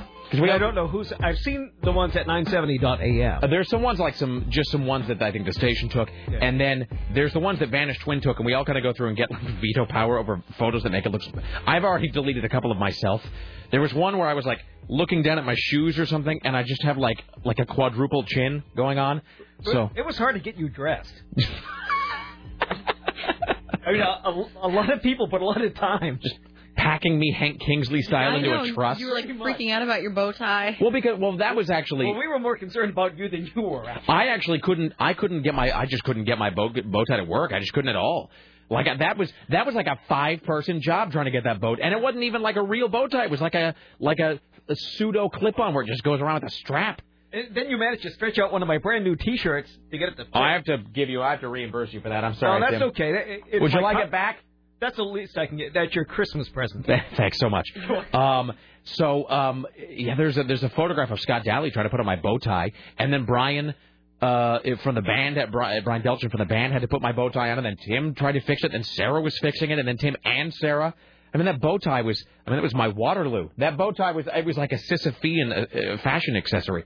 So there is this photograph, though, that we will not post for obvious reasons, where it's actually. The rest of the photograph is really good. Let me see if I can find it here. Oh, God. Oh, I haven't seen these yet. No, there's one of Sarah making what can only be called the Tara Reid O face. I mean, it really, I don't know where it is. I may have to find it later on. I don't know if I can find it right here. I'll find it here in a bit, and I'll show it to Sarah so she can be horrified before we delete it. Is it from backstage or from... I think it's from the audience as you are getting ready to, as we're walking on stage. So let's see here. Oh, those are good. No. Those are nice and clear. Yeah, I'll have to find it here. I'll find it during this segment, and I'll show it to you. So, and then I'll send you guys the link to all of this. Is that both of us? Where? That one. No. I don't know. There? Yeah. Yeah. Oh. So, it's okay. It's prom night. There's a couple of these that turned out really well. So we'll see. Hot date. I'll see if I can get you guys access to the V drive here during the show so you can look at them. So. Oh, they look terrific. Yeah. Twin does great. The photographs are. I mean, there's nothing wrong with the pictures themselves. It's just that, and these will all be posted on the website, by the way. The ones that we There's a couple where we're sort of caught at awkward moments. Anyway, oh my gosh, look at Richie. Yeah, we'll figure out how you guys can see these during the show, and we'll try to get them posted on the site later today. Yeah, we'll get them posted during the show. Incredible. Yeah, no, it's there's some good shots. There's a couple really cute shots of Lisa here in the studio. So yeah, I'll track down that photograph that I was thinking about here. Yeah, no, there's a billion. Oh, and my gosh. There's like a disproportionate number of Scott and Aaron unbelievably drunk at the podium. And there's one of Aaron throwing his hands up as though he's just made the winning 3-point shot in the Final Four. He looks like Mussolini in the dress. Wow. Wait, are you able to see them? I'm just looking at this picture of Peter Carlin. He looks amazing. Peter looks really good. Wow. He looks like a dictator. Peter photographs, he'd appreciate that. Peter photographs really well. Look at him, he's like, listen to me. No, but check out this photograph of Aaron. I know that we have to stop talking about pictures here. Oh, that's awesome. Well, we'll just make sure we get the V drive. But it's like Aaron is like he's throwing up his hands as though he has just announced like a new round of like ethnic cleansing. Like, the glorious People's Workers' Paradise begins now. I mean, so it's all very unnerving. So we'll go through. We'll pull out the ones that are absolutely horrifying, and we'll get the rest of those posted perhaps later today. Hi, you're on the Rick Emerson radio program. Hello, this is Reverend Dan. How are you? Hello, sir. Hey, I understand you've got about $7,000 that needs to go to some kids with special needs. Are you calling up to poke fun at me? $7,800. Are you being ironic by saying that I owe the children $7,500 when you know that in fact the reverse is true, thus leading to comedy? Actually, no. I am actually the assistant administrator to the Challenger League for Little League, and I run. It's Challenger League for kids age 5 through 21 that cannot play regular baseball. That they come out and play special needs baseball. All right. Give them an opportunity to play. Hold on a second. Before you do anything, sir, let me just let's take care of one that'll. Right here. Richie Bristol, can you join us in the studio, please? It's a great photo of you holding your flask, by the way. Hi, Richie Bristol. How are you today? You just like watching Sarah squirm for that sound. Yes, I do. All right, Richie. Tell me about this person that I'm speaking to right now. This guy? Yeah. What about him? You are a call screener, so. Oh. Oh yeah, he has. He wants $7,000 from you or something. Why would that be, Richie? I don't know. You were talking. He said you were talking about it. Okay. All right. Well, talk to that guy and figure out what his problem is. Oh, okay. I have to. It's like I feel like I'm in some Andy Kaufman moment with this call where there's like a joke that I'm not getting that I'm supposed to get to make the call funny. Oh, I thought you said you had $7,000 or something for charity or something. Why would I ever have said that? That's what he said. We give $28,000. You see, I'm not trying to be jerky, but you see what I'm saying? Like I can't figure out. I feel like the call is supposed to be for the purposes of amusement. But I feel like I'm not able to sort of play along. So why don't you talk to that guy? Okay. I feel like we've fallen into some black hole somewhere. I feel like there's performance art or something happening in that call that I'm not really privy to. Hi, you're on the Rick Emerson radio program. What's up? Hey, what's up, Rick? Hey, what's up? Not much. Hey, I heard you talk about those starlings, and I've been having the same problem in my neighborhood. You've been attacked by starlings? Well, not quite, but they steal my dog's food, and it's really expensive. Yeah, this is the first step of the birds rising up against us, sir. And they've attacked my dog. Really? Is that true?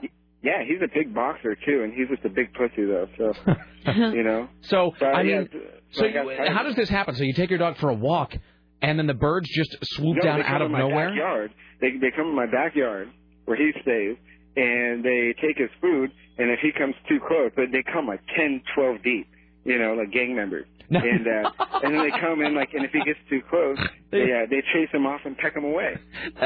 I'm not laughing at the mistreatment of your dog by starlings, but your sort of characterization of them as behaving in, quote, gang-like activity is pretty amusing. Well, they do, and my dog rolls with me. So in what neighborhood do you live, sir? Felony Flats. All right, well, see, now I'm just going to say, really, let's be honest, if birds were ever going to engage in gang-like behavior, it would start in that neighborhood and then spread out to the suburbs. Yeah. All right, and starlings are very small, are they not? Yeah, they're pretty small. What kind of dog do you have? He's a boxer. All right, so, I mean, have you thought about maybe, here's what I would suggest maybe, get one of those, electrified tennis racket things that they make for killing flying insects. Well, I already came up with my own deal. What I did was I got a birdhouse, and I made it smaller on one end, kind of like a beer bottle. Right. And so they're able to squeeze in but not get out. Birds check in, but they don't check out. Right, and then I just turn on my truck and put it up to the exhaust. Goodbye. Thank you. So you're engaging in starling genocide. Yeah, exactly. In a strange way, I find that really admirable. I mean, way to sort of that is sort of it's proactive. It's efficiency at its best. No, it really is. That is. And then I wanted to mention one more thing here. I heard on the recap about the carnies. Yes, sir. And how they're kind of dumb. Well, I live near an amusement park company's storage space. Right there, and I kid you not, I was driving home from work and. I mean, this is going to sound like I'm totally lying, but they were farting in each other's faces. I swear to God. Just to pass the time? Well, yeah, I mean, straight out. There was a group of them, 6 of these guys, toothless, weirdos. And I swear to God, they were farting in each other's faces and laughing. Well, we're laughing at it now, too, so who am I to judge? Those are the guys who have your life in their hands as they are bolting together fast-moving amusement rides for the children. All right. Thank you, my friend. Who's he talking about again, the Gresham City Council? Good luck. Good luck with your birds. Yes. Yeah. All right. Jesus. All right, here's Tim Riley. I don't understand anything that goes on in this world. You're listening to KCNB Portland. This is Tim Riley. And the last thing I heard, you were giving money away to somebody. Apparently, I don't know what that was all about. I couldn't. That was the guy where he was playing it so flat. I couldn't tell if he was a guy from some charity and somebody was screwing with him, and then he was calling up and being confused with us, or if he was again some sort of Andy Kaufman guy who thought he was being hilarious by calling and being, I represent special needs children, and I was told you have $7,000 for me. Because I don't, and so then it's ironic and funny. So I couldn't tell. So Richie's dealing with that. Here's Tim Riley. So over 1 million Oregonians are expected to vote today. Fools. So do so. All right. Yeah, I mean, do that. Barack Obama is shattered by the news of Ted Kennedy's brain tumor. The reason that he has been able to help deliver voting rights and immigration rights and helped people who are vulnerable is because he fights. He fights for what he thinks is right. It's time to get behind Teddy's recovery. We want to make sure that he's fighting this illness, and it's our job now to support him in the way that he's supported us for so many years. You remember the way he supported him, don't you? Yes, I do. Oh, wait, damn, but I think... Super zany soundbite. But you know what? Here's the funny thing is, the funny thing is that I had replaced the Kennedy thing with this. No lie, that slot, the Kennedy slot, had been replaced by the sort of touching... Ted Kennedy has spent a lifetime fighting for us. Now, we need to fight for him. This is Barack Obama. Won't you please donate to StopTedKennedy'sBrainTumor.com or whatever. Let's see. I don't have the... Let's see, I don't have the Ted Kennedy. Oh, wait, here we go. No, that's almost... That's not right either. Muchacha bonita, la perla es más rara, en todo el isca es me Guadalajara.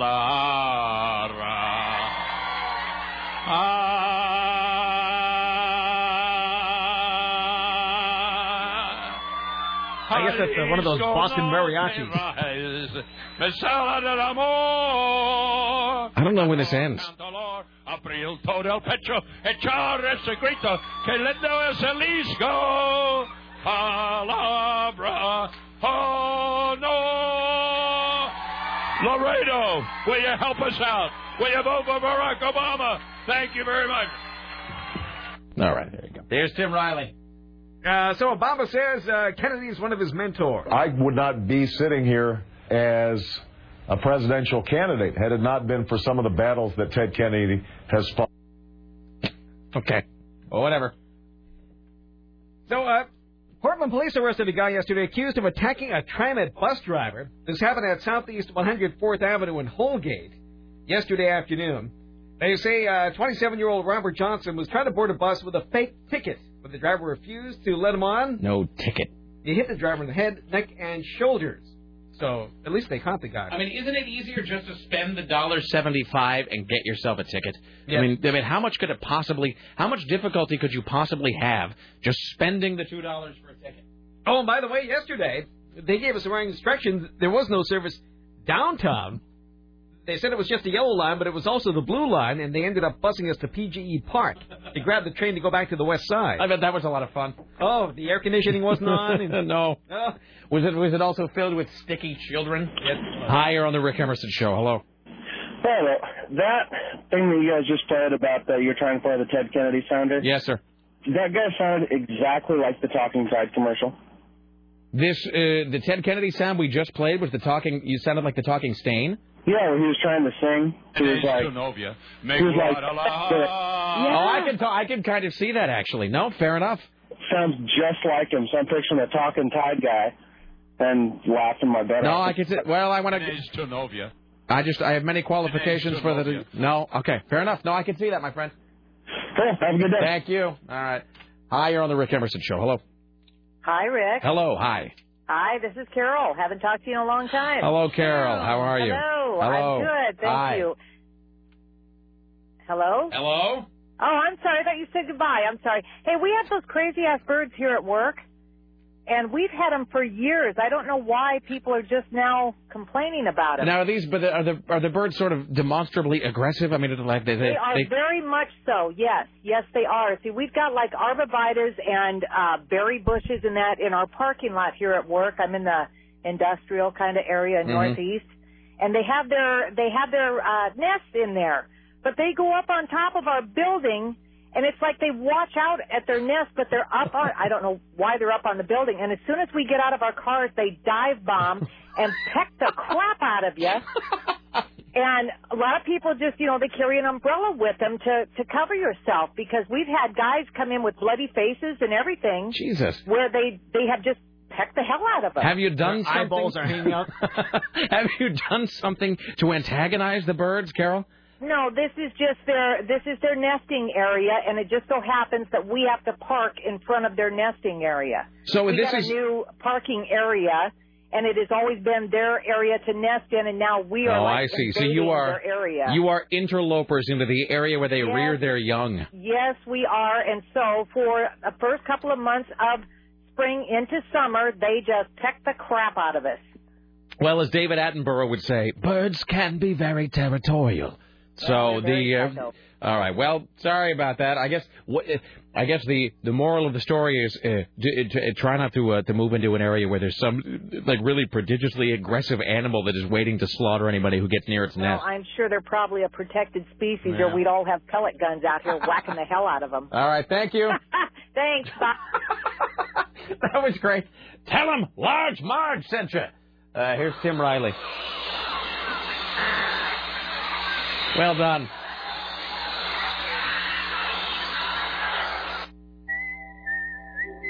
Oh. I love this music. Yeah. Do you have the, you know what I wish I had? I wish I had that song that they sing in the playground scene where Suzanne Plachette looks over and there's the jungle gym or whatever. There's no reason to be afraid. Birds are not aggressive creatures, miss. They bring beauty into the world. That might be true for one bird. But thousands of birds? That's a different story. This can't be the original trailer, though. Nope, it isn't.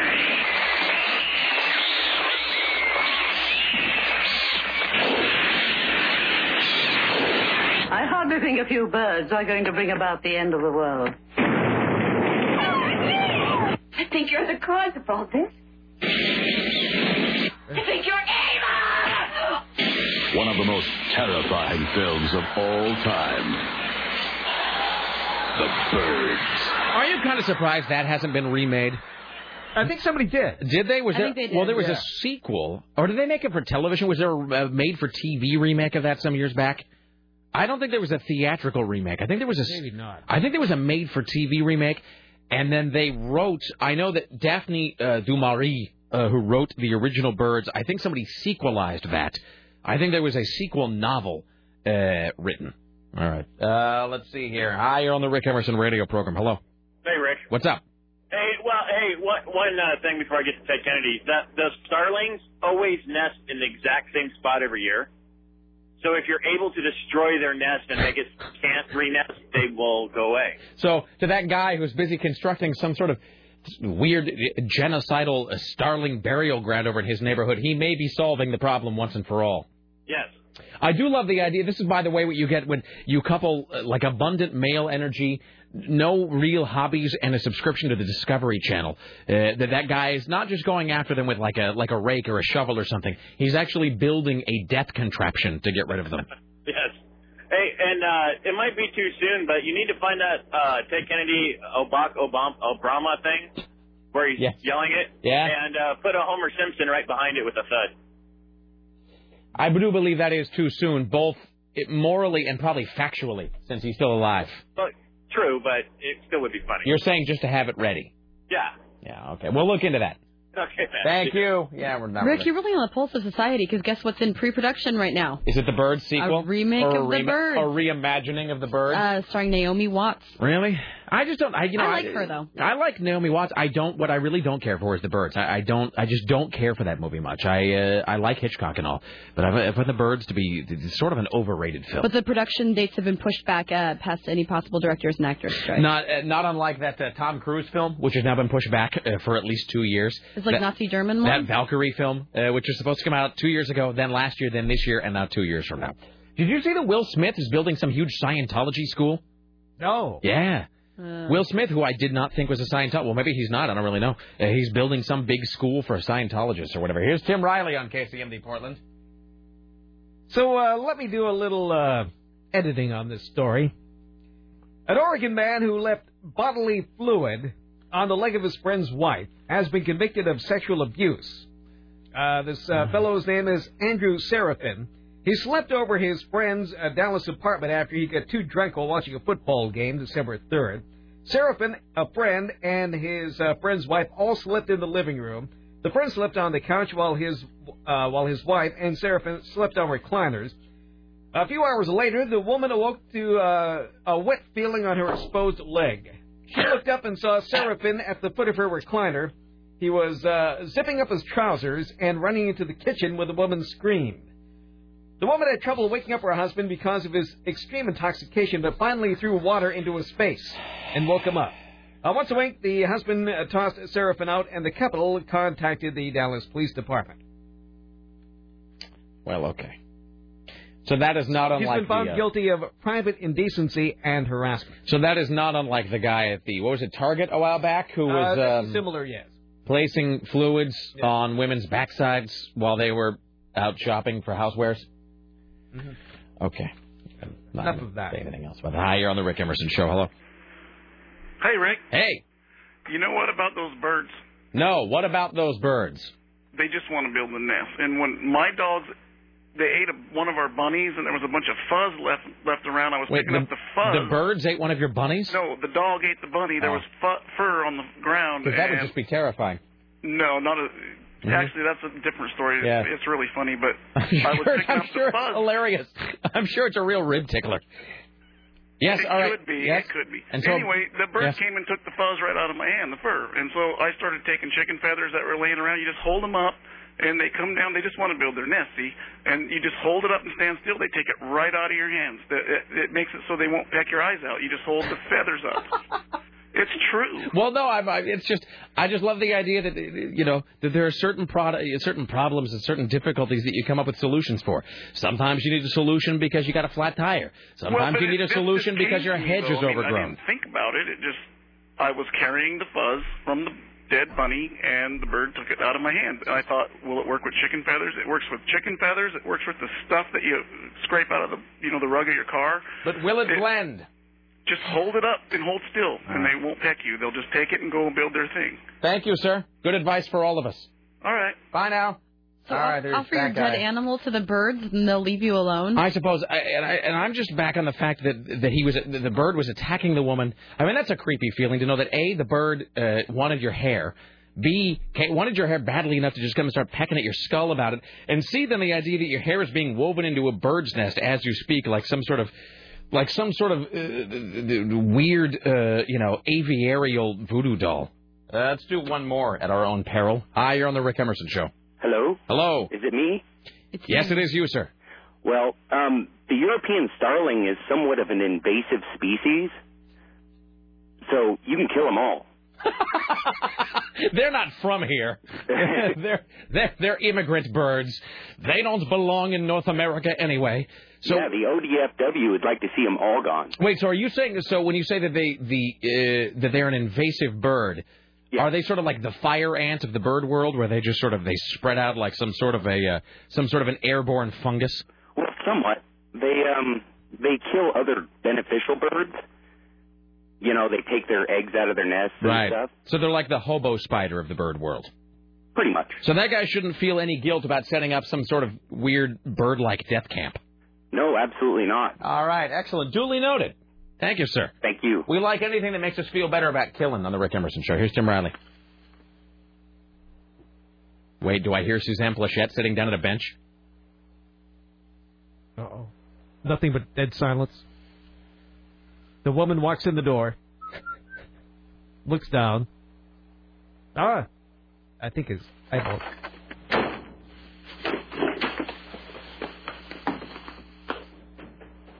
Well, that was a good scene.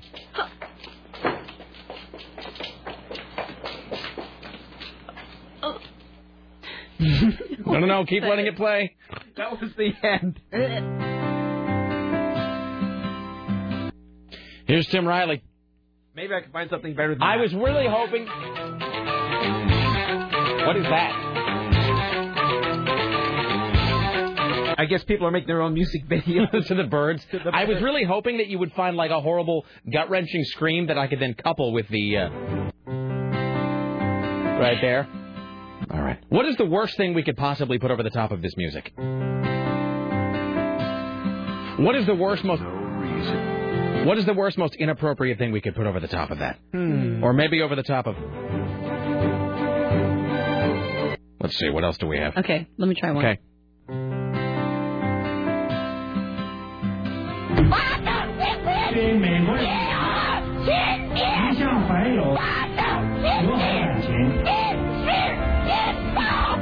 She was a woman who only wants... I don't even know what we're doing there. All right. I'm sorry, that's all I've got. I got nothing. All right, here's Tim Riley. Jesus. We'll have Lisa Desjardins calling us in a short while. Jim Roop calling us from Death Valley. Clergy Watch still to come. Top 5 songs the douchebag guys sing at karaoke to try to look like badasses. This is Tim Riley. Did you know that women are beating men in record numbers? Domestic violence against men is more common than you might believe, and it is underreported. In a survey of several men, 30% say they've been beaten by women. The problem may be hidden from view by most people, and all these scientists are starting to discover it. Men generally don't talk about it, and physicians and healthcare personnel tend not to ask. That's Dr. Robert Reed. It's very much a hidden problem, much the way that intimate partner violence in women was many years ago. Intimate partner violence? Yes. Is he saying like lesbian beatings? Is that code right there? It might be. In? Hey, do we have the noise of a chainsaw? Not handy. A guy suggested. I'm sorry. This is Jenny. Jenny suggested the most inappropriate thing to put over this music bed would be a chainsaw sound. Sarah? Okay. This is. Let's see. Let me see if I can cue this up here. A chainsaw. I think if I could play the serial killer bed and this all at once, I would do that. I don't think I have this. I don't think I have this capability though. Yeah, I don't need. Yeah, I'm just gonna need 1 second. So I was trying to find one. We'll sit and wait. In the meantime, I can tell you about something else. Hi, you're on the Rick Emerson Show. Hello. Hello, y'all. How are you doing? What's up? Just wanted to call in and say thank you for yesterday's top 5.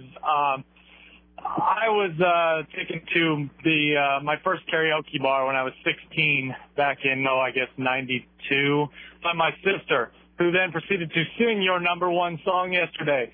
And then Survive by Gloria Gaynor. Oh, my God, dude. I laughed so hard yesterday. I laughed so hard today when I heard it on the Rick Emerson recap. Yes, sir.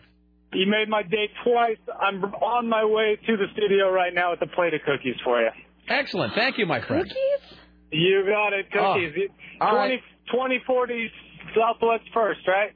Yes, sir. Sorry, Rick's like spraying himself with cream right now. Let's rephrase that, shall we? All right. No. Here's the thing. I just went to get some creamer for the coffee. I just went to get some cream for the coffee, and I open it, and inside, instead of like refreshing liquid creamer, it's a fortune cookie. No, it's just like a bunch of coagulated crap. Oh, you shouldn't be using that stuff anyway. Jesus. Oh my God. You guys need cream. Give that to Richie. All right. He'll eat anything. Thank you, sir. No sweat. All right. There's a foul odor in here now. Stinks, Rick. Don't get it out of here. Me? Oh. Like it's my fault.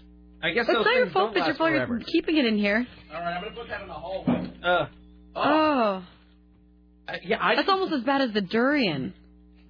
I didn't think that stuff could go bad. Fortunately, there was nothing to pour into my coffee because it was like I opened the little creamer container just now, and it was like white Jell-O or something inside. I didn't think that stuff could go bad. I thought that was the big selling point, that it couldn't go bad. All right. I thought so, too, because we had talked about how it didn't have any expiration date. This one apparently did. It just smells vile. God damn. All right. It's all right. It's 503-733-2970. Sarah, do you have the appropriate... All right, go ahead. Yes. For the, Am I starting here?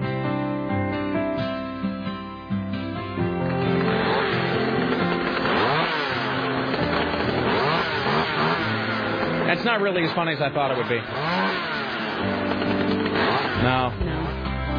No, that's too bad. No, I don't... no, we'll have to keep trying. I feel like there's some sort of... That really does reek. Did you spray? Did it drip somewhere? I just opened it. That was the thing. It smells like baby vomit. It does. I just opened it and immediately threw it away and put it in the hallway. Oh. So, yeah, that's so be careful. Oh, you know what? I have some spray stuff. Be careful when you go to use the non-dairy creamer over by the coffee pot. I think some of them have gone off, as they say. All right, let's welcome now to the Rick Emerson Show from Portland, Oregon, reporting for CNN radio correspondent to the Star and newly converted Powell's enthusiast, Lisa Desjardins. Hello. Hello. How are you, Lisa Desjardins? From where are you calling? I am calling from the Vote County location for Multnomah County. And so is this like actually just one big room where like a sad, lonely man in overalls named Smitty sits with a cigarette counting all the ballots one by one? It does look like it's been sort of a retooled automotive shop, vaguely. And there are about 4 or 5 machines in there. I actually am not allowed to speak on the cell phone while I'm looking at that room, but I'm now in the next room over, and they have these small machines for counting. It's very, very clean. There's just 5 people loading stacks of ballots into these scanning machines. So this is maybe a little bit premature, or premature, as they say on the East Coast, to start doing these sorts of things, but... Let's assume for the moment. I mean, if we take it as read that Barack Obama is going to win here, and who knows, anything is possible, I suppose. But when they start doing the recap of this entire election year, how are they going to answer the question, how did this happen to Hillary Clinton? I mean, that's a big, broad question to be asking right now, but I mean, in terms of just your sense as a political observer and as a journalist who's covered the process sort of objectively, I mean, how did it get to this point for her? There were multiple factors. If you want to point to one place in time, it was clearly Iowa, where she was completely caught off guard by what was then a massive victory for Barack Obama in a state where no one expected him to have that kind of a showing. And I think that completely changed the race right then and there. You know, but if you ask why did that happen and why has he sustained that kind of support, of course it's been up and down. I think there are 2 factors. I think one, that her campaign underestimated how well organized he was. Many months ago, even a year ago, I was already picking up on how his campaign was placing calls into states that no one thought were going to matter. Virginia, Texas, these states that had very late primaries, and a lot of people were questioning, well, what's the point of that? They're not going to even have an impact. Well, of course, those states turned out to be incredibly important, and the Obama campaign turned out to be very wise to build those organizations early and start raising money early. Then, of course, you've got this sort of X factor for Obama, and it's a Y factor, bad analogy, for Hillary Clinton. He is a new, fresh face.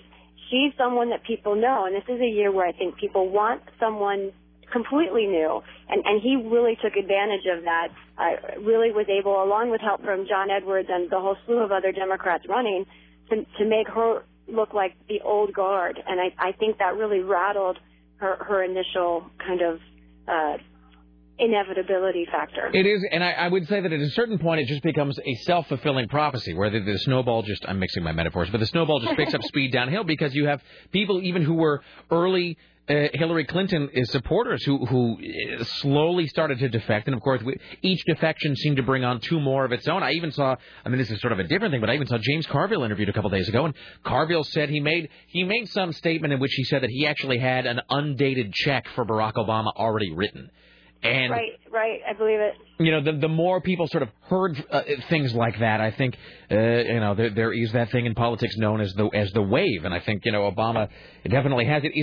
He is, depending on who you listen to today, expected to carry Oregon by somewhere between 8 and 12 points. That's kind of what you're hearing? Right, that's what the polls say, but who knows? Oregon is definitely closer than Kentucky if you look at the polls. She has a better chance of winning Oregon than he does of Kentucky, but it does look like a classic Obama-Clinton split today. All right, then. And so they will, and the deal is here, as soon as 8 o'clock hits, that is when they start running all the ballots through the machine? No, they're already counting them right now. Oh, I see. And in fact, okay. Multnomah County says they have 45% of voters have submitted ballots right now here in the county. All right. And, of course, I'm looking at a line of people putting them in now. But the great thing is because they're counting now, at 8 o'clock we should have maybe even a majority of results from around the state, so we'll have a good sense of where it's going. The irony here for me is it turns out I'm almost 100% sure I am the only CNN correspondent, perhaps the only CNN dedicated employee in Oregon right now. Really? Yes, I do, in fact, believe that because since Barack Obama is going to be in Iowa tonight, he's trying to look like a November candidate. He wants to be in a swing state and start making the November argument. And Hillary Clinton's in Kentucky.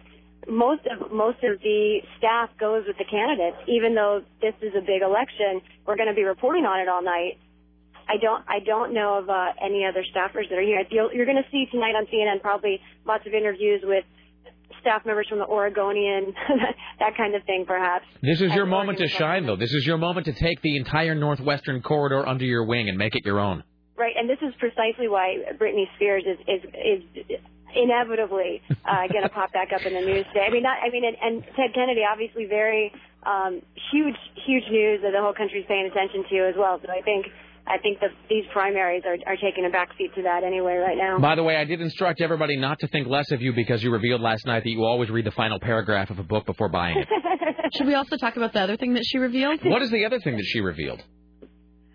Sarah? About the, can we talk about that? We were at dinner last night. Sure, I don't know what you're... I'm fine. I'm not sure. It's all open. Yeah.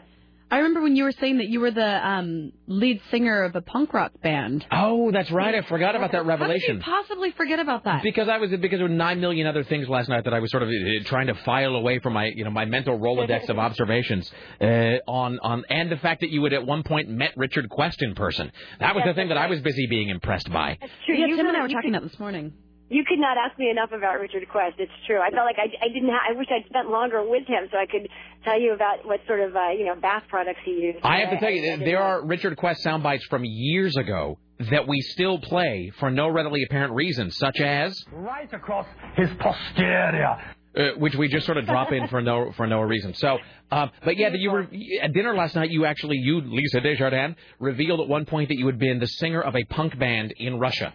Well, I think your friend Todd had actually seen that somewhere on the web because it's not something I bring up so much. But yes, I was in dementia. I know that they have a huge following among the band members that were in it. Maybe I feel that's doubtful actually. You sang a song from the point of view of Jan Brady?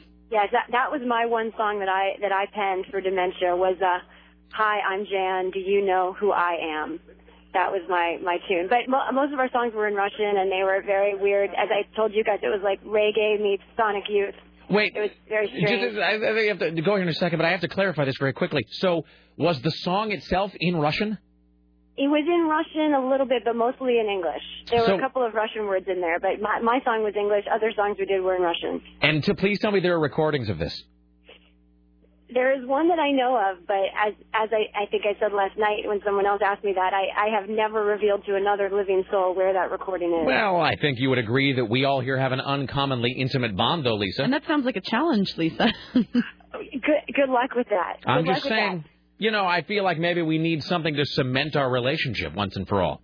I'm just saying people I've married have never found out where that tape is. So is this it? Is this the last time we get to see you before, or talk to you before you go back? No, I will be here. I'll be at the airport tomorrow when your show is on. So I think that'll be a perfect. I'll close it out. My last thing that I do will be talking on this show. Excellent. All right.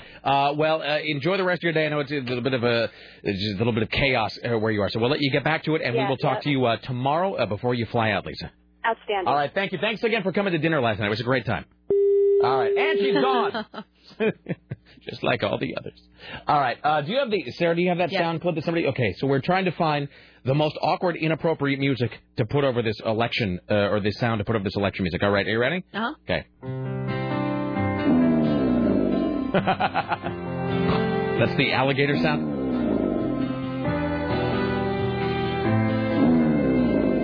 There's something there. I think maybe just as it repeats, it becomes funny.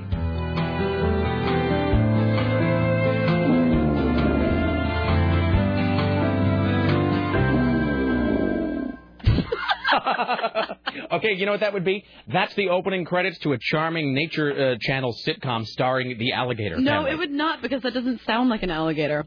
I don't know what it sounds like, other than Richie. Here's Tim Riley at the Ministry of Truth. Okay, so we understand that voting is also heavy in Kentucky. Now, their polls close at 6, but they're in two different time zones. Eastern Kentucky is in the Eastern time zone, and Western Kentucky is in the Central time zone. So, let's see. The current time in Eastern Kentucky is 4:20. Their polls close at 6.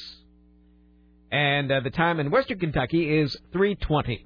All right, so things will sort of start trickling in from that side of the country, and then they're already counting ballots here. So they'll be all.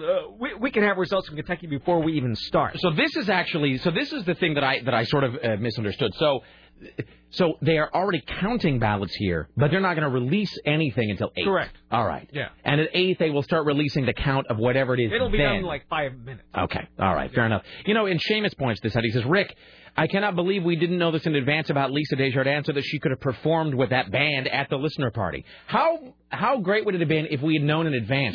She wouldn't have done it. Oh, you know what? We would have gotten her drunk enough to do it. That would have been... If Lisa had revealed to us before the party that she had once been in a Russian punk band, that you and I would have filled her with enough vodka to do that. That would have been our whole quest. That would have been the whole... And we would have just sprung on her. We would have I would have purchased as much vodka as it took. Really, just to get her to get up there and sing. So, well, all right. Well, fair enough. That does give us a challenge for the future, though.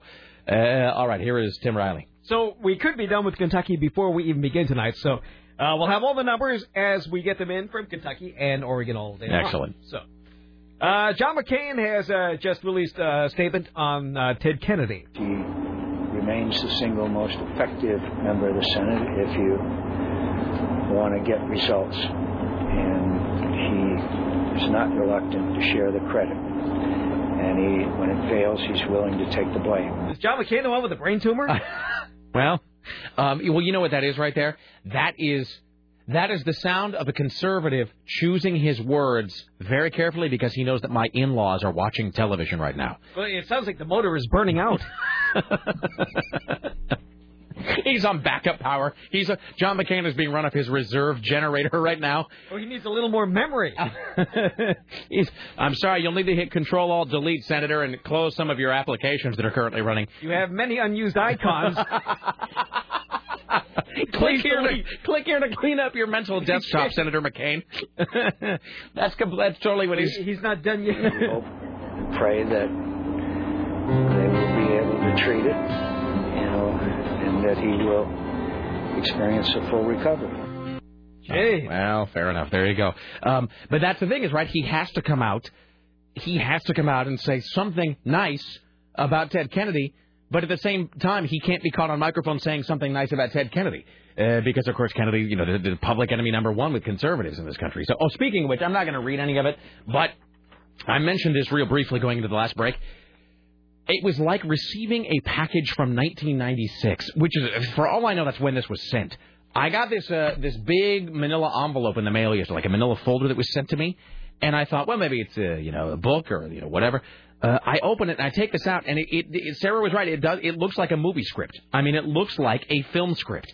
It's regular legal size paper, about 200 pages long, kind of alligator, whatever that big clip, whatever that big. What do you call this kind of a clip? I don't know what it's called, but they're handy. Everybody knows what I'm talking about here, right? It's black with the two long silver. Like you can flip the silver things either way. That's an interesting thing. Everybody uses that, but I don't know what it's called. I know what a brad is. I got a box full of them at home. I don't know what they're called. That's a good... I just take one out of the box and use it. What are those things called? You got me. That's like hand gestures that everybody understands, sure but there's no name for it. I'm going to find out right now. Do you ever think about hand gestures that you all know, but there's no name to describe them? Oh, I know what the hand gestures are that I receive. Hi. Hey, Annie? Yeah. Hey, this is Rick. Hi, Rick. Hey, do you know what those black clip clamp things are called that you use to clip big piles of papers together that are black with the big silver arms? Yeah, I know what you're talking about. No. She's new. That's interesting. Do you suppose anybody up there knows? I can maybe transfer you to Cheryl. Okay, that'd be great. Thank you. Okay. Oh, P.S. You have cookies up here from a listener that you just dropped them off. That is so cool. We'll send Richie up for them. Okay. Thanks, Annie. Mm-hmm. I don't think that's one of the questions that HR would ask before giving somebody a job. Probably not. But, the hand gesture I'm thinking of, everybody here knows the universal gesture for hurry up. Make the gesture for hurry up. If you need somebody to hurry up. Well, there's that tapping a watch, or Tim's doing that. Yeah, where that's this. But there's I do that all the time. That's like me, wrap it up, stop talking. Where you're waving your finger in a circle, like you're twirling, yo-yo. Call. It's CBS Radio. All right. Well, nobody knows. And isn't it funny how people still use the roll down the window sign, but nobody really rolls down the window anymore? I think about that all the time. There are hand gestures that everyone knows, even if they apply to things that you don't really do anymore, but there's no name for them. Mm-hmm. So, anyway. All right. Let's see here. I'm looking at this. But you know what it is? This is a 200-page manifesto, I swear to God, about the Clintons and Vince Foster. Did you see what I'm saying? That's exactly what I said. Tim's facial expression. Is that from Scotty or somebody in the Western County? I mean, it is from just the darkest, dullest period of American talk radio. And look at this, Tim. Would you agree, Tim, that this was done on a manual typewriter? Oh my gosh, yeah. That was written and typed out page by page, painstakingly on a manual typewriter. Dear editor. That 200-page thing about the Clintons and Vincent Foster. Boy, I am so glad we are past that era of talk radio. I mean, that was just the worst, darkest period for this industry. Like a 30-minute assessment as to who Vincent Foster is. Vincent Foster was he not? He was a lawyer, Tim. Yeah. He was one of the Clintons' lawyers who committed suicide. They found him in a Washington Park, gunshot to the head, blah, blah, blah, blah, blah. But he was, like, the instant Vince Foster died, conservatives started he didn't die. The Clintons had him killed because he knew too much of either A, he knew too much about Whitewater, B, he was having an affair with Hillary Clinton, C, he knew something about Bill Clinton and the Troopergate thing of Bill Clinton supposedly having relations with a bunch of women in Arkansas, D, he knew something about Hillary's involvement in the Rose Law Firm, where she was allegedly involved in some sort of weird, scurrilous behavior. Anyway, Vince Foster, like everything else in that nutcase conspiracy world. He's not really important. He was just an excuse for people to have crazy conspiracy theories about the Clintons. Okay. And she would read things about, they found fibers in his pocket that could not possibly have come from his own office. And no gunpowder residue. Exactly. You're right. It's amazing how you don't even know the story and you can do it. Mm-hmm. It's all of the same crap you always hear. So it's scary that some people have so much time on their hands. I mean, on a manual typewriter, this guy wrote a 200-page manifesto about Vince Foster. like entertaining no. passages? No, I'm not going to. No, I'm not going to take time to read this. In no way am I going to. I mean, I'm not going to spend any. It's my whole thing is just this is from an era of talk radio that was really dark. I mean, I worked on, and I don't mean dark like it was evil or something. I mean, it was just a dull, dismal, uninteresting period for talk radio. You know what I mean? I mean, it's just. It is impossible to overstate how dull most talk radio was in the mid-'90s because it was all this. It was all just tedious, bland, boring, long-winded, bloviating conspiracy crap. Except about for Phil Hendry. Except for Phil Hendry. And that's why he became so big. But yeah, this is why Phil Hendry happened, because people just needed something that was interesting. So, in any event. Well, let's see. Hi, you're on the Rick Emerson Show. We have a plate of cookies here. No. This is Was that from the guy who just called? Yeah, it says, thanks for making my day. You all rock. Enjoy. Best show ever. And these look to be fantastic. I'm going to have one right now. Hello, sir, madam, as the case may be. How can I help you? Yes. Is this you? Yes, it is. Hello. Hi. Hi, how are you? This is Bill. Hey, I have an idea for your voiceover for that piece of music you got. Yes, sir. Put the Howard Dean scream over it. Sarah, do we have the Howard Dean scream that we can... Put that banshee scream that he gave over in Iowa a few years back. Hold on a second.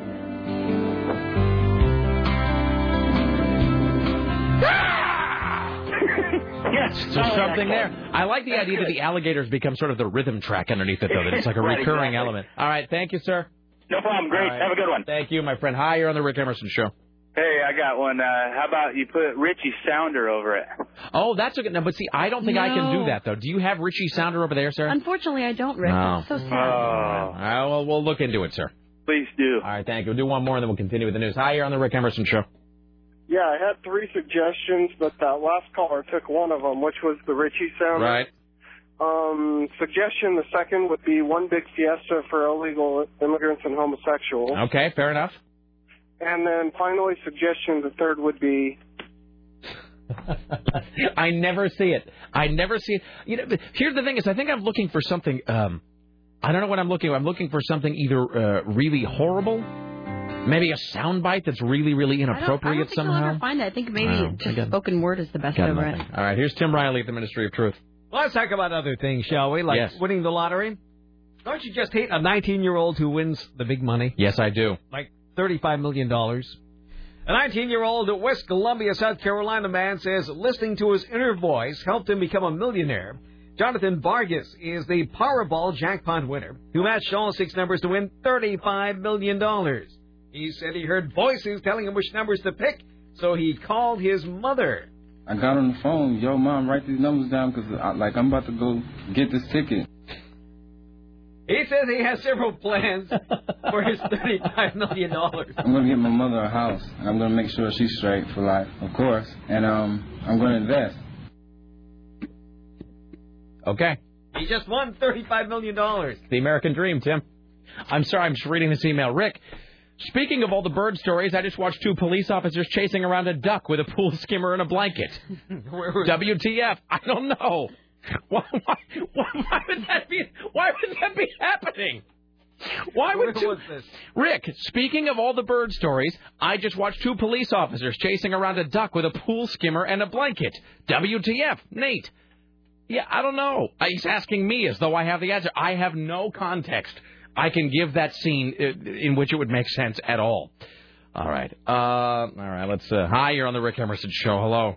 Hi, Rick. What's up? Listen, I was wondering if maybe tomorrow you could ask Lisa what kind of sights she saw here when she was in Portland over the weekend. And... Yeah, other than Powell's, I don't know where she went, but maybe we'll ask her tomorrow. Well, that's what I was asking. Is maybe you could ask her tomorrow where she went, because it was such a beautiful weekend. Did she go up to Multnomah Falls? Did she? Yeah, I got nothing. We'll follow it up with her tomorrow. I know that they were here with some friends from Seattle who maybe knew the area a little bit better. So we'll and I kind of felt bad that we didn't kind of give her more suggestions, but I know they were sort of busy. So yeah, we'll get a full breakdown from her tomorrow while she's sitting at the airport. Yeah, because it was such a nice weekend, and there was so much to see. You could see all the mountains, for crying out loud. Yes, you could. All right. Thank you. Thank you. Bye now. Bye. All right. Here's Tim Riley.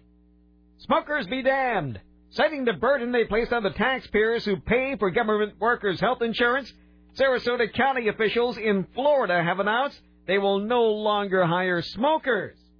In Florida, the right not to hire employees who smoke was upheld in 1995 by the state Supreme Court, and they say it's time for smokers to go away. Do not apply if you smoke. Where did that happen? Sarasota, Florida. Yeah. Oh, you didn't even get off the blocks there. Darn it. All right. So I'm looking for funny spoken words on YouTube to go over. Yeah, I can't. All the things I can come up with are, he said it would bring us closer together. Let's do one more and then we'll take a break here. Let's see here. We have, a top Clinton aide is considering a job with Barack Obama. David Axelrod and former Clinton aide Patty Solis Doyle confirmed that they have had informal conversations on how they may be able to help the Illinois senator if he secures the presidential nomination as expected. Okay. I'm sorry, I'm just reading this suggestion, Rick. I think that some sort of creepy bird noises accompanied by a gentle reading of a step-by-step instruction on how to build a birdhouse that will trap European starlings in order for you to be able to gas them with your car exhaust would be greatly disturbing. Bonus points if you use the word solution a lot. All right. We should take a break. We come back. We have more from Tim Riley, Clergy Watch. We have Jim Roop quite possibly coming up from Death Valley later on. We look forward to Oregon primary results today and the top 5 karaoke songs that douchebag guy sings in a vain attempt to look like badasses. Stay there. It's the Rick Emerson radio program.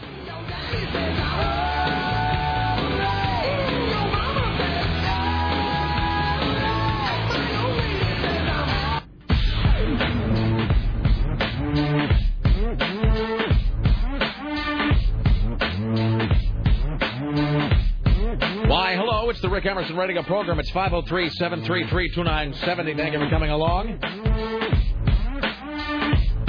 Coming up just a short while, we'll have today's top 5. Top 5 songs that douchebag guys always karaoke to try to look like badasses. We'll also attempt to talk to Jim Roop, who is inexplicably in Death Valley today. More of your phone calls. Like us at 3. Michael Maris Show at 7. Somebody asked me if you ever found the template that I used for your jury. No, and not only did I not find the jury duty letter that I wrote for you so you could get which I think Kristen Bowie letter used to get a jury duty. Not only that, I don't even know how to proceed now because I lost the thing that they sent me. The thing that says, like, greetings, Starfighter, you've been recruited for jury duty. I think I threw that out with my news prep yesterday, which means that now I don't even know who to call or who to, who do I call now to get out of jury duty? Do I just call the county? Yeah. I'm sure you can, and they'll just direct Well, whatever court that is, maybe Sarah X Dillon had a different court than you did. I have no idea. I don't even remember. It was just a thing like saying show up for jury duty. So now Where's the paperwork? Well, that's what I'm saying. I threw it out by mistake. Oh, darn it. How do you mistakenly throw up? Because I put it over here. I put it over here with some other show material, forgetting it was actually a legal document, and then I crumpled it up and threw it away. So it's in a landfill by now. So now I don't even know. I don't even know what to do now. So I don't know what to do now. That's my thing. Is it's like, and I'm happy to call and go like, hey, I threw away my jury info. How do I get out of this? Wasn't it grand jury? I don't really know. It didn't say that. I think it was grand jury. Well, it didn't say grand jury, I don't think, but it said federal 8-week jury. Grand jury wouldn't be that long. I thought a grand jury went by a lot faster than that. Maybe that's just because that's the way they do it on CSI. I'm sorry, there's nothing I can do to help you. So I don't really know. So my whole thing is, I was up in my... You're learning your grown-up life lessons from CSI? Yes. I was sitting in my office this morning thinking, well, I really got to get out of that jury duty. How am I going to do that? And I thought, well, I'll just call that phone number. And then I looked at my desk and realized that I had thrown away my jury instructions from yesterday, including the instructions like who to call, what number to contact. And so then I thought, well, I'll just call the main number. And then I did that thing. I picked up my phone this morning and I looked at the phone and I sat there for a second with just that kind of blank Homer Simpson stare on my face. And I realized I have no idea where to even begin. What number do I even call? Is there just like a number? You have the internet at your fingertips. But I mean, is there just a number for the government? I mean, just call Multnomah County and be like, "Hi, I'm Rick Emerson." What is the number for Multnomah County? How do you even look that number up? Okay, I'm going to Google it right now. I'm going to Google it too. Hold on. I'm going to Google it. I'm going to Google it right now. Multnomah County Court. County Court. I found it already. This is the 4th Judicial District. It's in Southwest 4th, Rick. It's right. All right, so I just call that number and just say, hey, I got a jury summons in the mail, but I threw it away by mistake. Oh, here we go. Jury service. Yeah. Fantastic. It's amazing what you can do now. All right, here we go. Let's see. Compensation, copy of summons. Tell them it's not enough money. I demand more. I should try to haggle. I demand at least $6 a day. 25. Oh wait, here we go. Let's see. Please read this information and complete and sign the enclosed juror eligibility form. No, we know you're eligible. Well, I don't have it. Oh, here we go. Oh, okay. So here we go. So it's just one standard form. Let's see. Mail it as soon as possible. They must receive this form no later than 1 week before your service starts. So that's Friday. So I wonder if I can just take it there. I wonder if I can drop it off. All right. I'm sure. Well, it is. It's right downtown, so I could just take it downtown and just so I can skirt my duty as efficiently as possible. All right. Well, I'm gonna take care of that today. All right. Fantastic. All right. Thank you. I appreciate your help. Thank you so much, Tim and Sarah. Who says that the radio station doesn't help people learn things? Hi, you're on the Rick Emerson radio program. Yeah. I just wanted to let you know those little black things with the silver wires on them. Yes. They're bulldog clips. They're what? They're bulldog clips. Bulldog? Why would they be called that? Look in the box. I don't know. Are you angry? Because damn you. Damn it, you bastard! I will come and kick you to death. All right. I don't know. That's what they call them, is bulldog clips. You know, and I wasn't going to make fun of you, not knowing that, but you threw away your jury duty paper. I don't think anybody knew that. Raise your hand in here if you'd ever heard them called bulldog clips. Yeah. I've never heard of any. So now you're making fun of all of us. Does that make you feel better? You feel like a big man now? No, I'm just making fun of you. I'd never make fun of Sarah and Tim. Fair enough. Fair enough, my friend. Thank you. All right. Thank you. He's making that up. Hi, you're on the Rick Emerson Show. Hello. That guy's making stuff up all higgledy-poo. They're called binder clips. Binder clips. That sounds right. I would believe that. Bulldog clips. Whatever, friend. Whatever. Really quickly, Jokey LaRue. Yes? Over the top of that beautiful music, I think you should put the sound of a Swedish talk show host throwing up on the air. That's a great idea. Somebody else suggested the "Don't Tase Me, Bro" guy. Rick, why don't you have another cookie? That's so last month. All right. Thank you. We'll do that. Thanks so much. I don't have to fit into anything now. I'm going to eat like nobody's. I don't have to fit into a tux.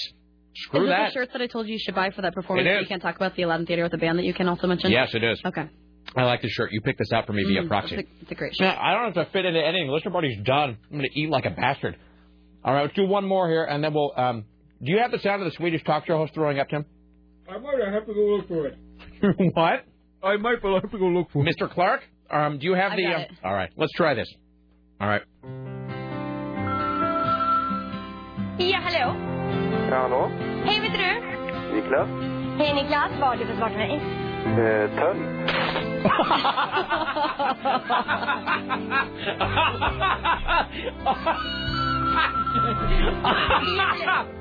Ja, hallå?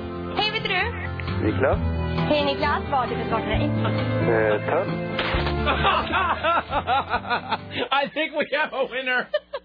Oh, wasn't there some other vomit clip that we played that same day? Did we have a whole day of vomit clips? Oh, it was the... There was somebody else throwing up on camera. There was like an anchor person maybe or a news person. We had somebody else, and they made a full-on like sound. There was a full-on vomit clip that we played. That's really good though. That splat really resonates.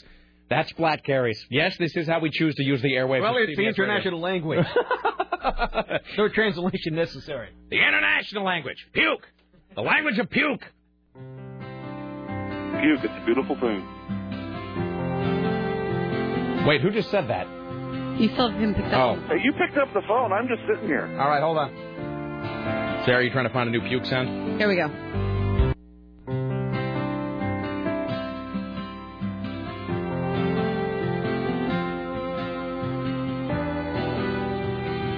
exactly right. What we've done is we've taken the 360, we've added a DSP, and then we've... Oh, we have to try that one. Okay. I think that's the second you let me know when the you're ready. world has ever known. Okay.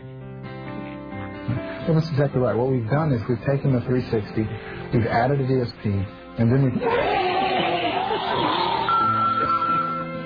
Ja, hallå? Ja, hallå? Hej, vet du? Niklas? Hej Niklas, vad har du för svar till mig? Töll.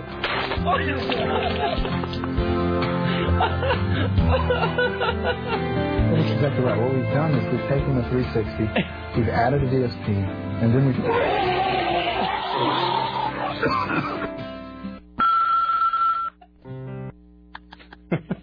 AM 970, the more you know. Ja, hallå? Hej, vet du? Niklas? Hej Niklas, vad har du för svar till mig? Töll. Well, that's exactly right. What we've done is we've taken the 360, we've added a DSP, and then we've...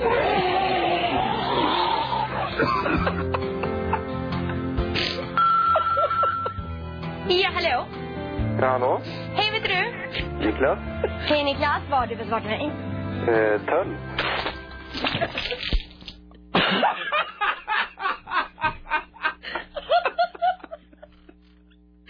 Oh, my.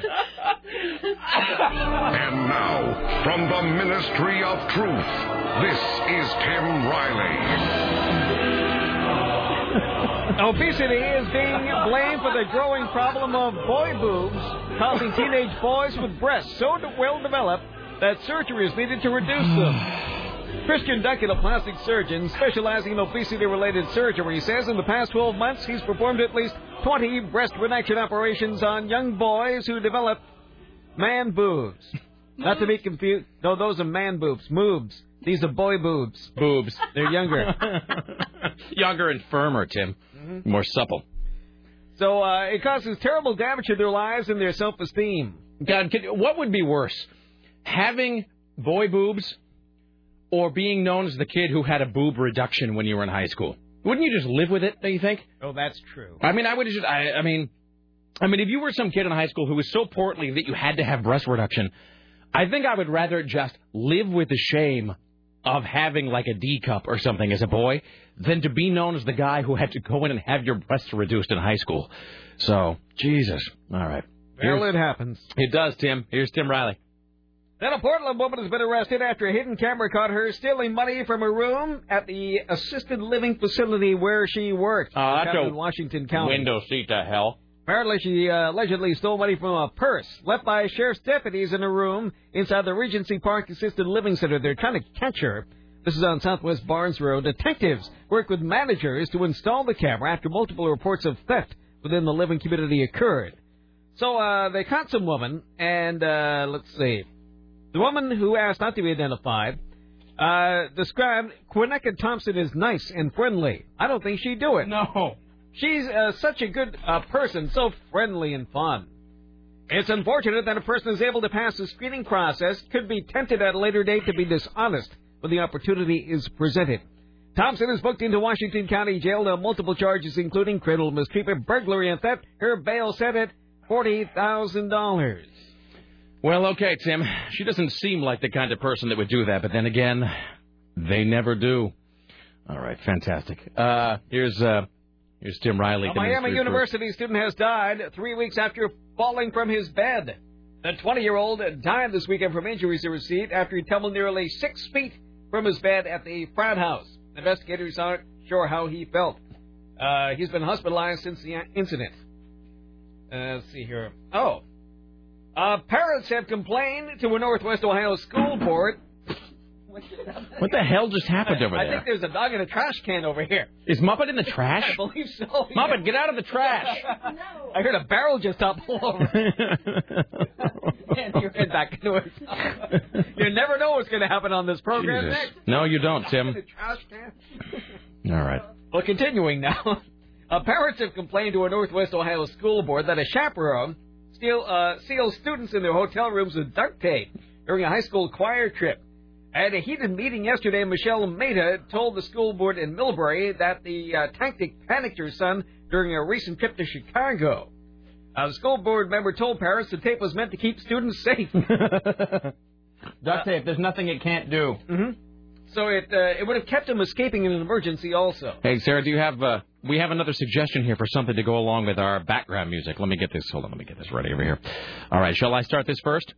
Sure. All right. I'm the sous chef here. With any luck, I should be head chef by next year. I've got this amazing fiancé, who I won't be marrying this weekend, because I'm about to be in a terrible accident. But really, I should have cleaned up the grease over there, and they should never put the deep fryer so close.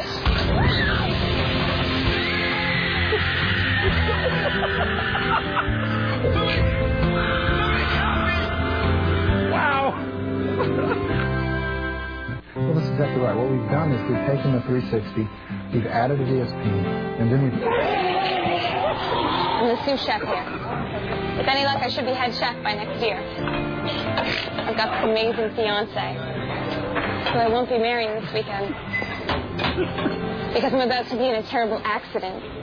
But really, I should have cleaned up the grease over there, and they should never put the deep fryer so close.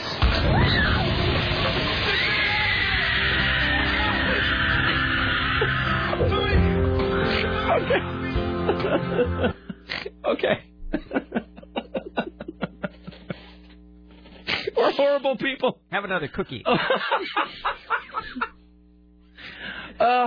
It's when they start to reverb her scream of pain that it really becomes funny for me.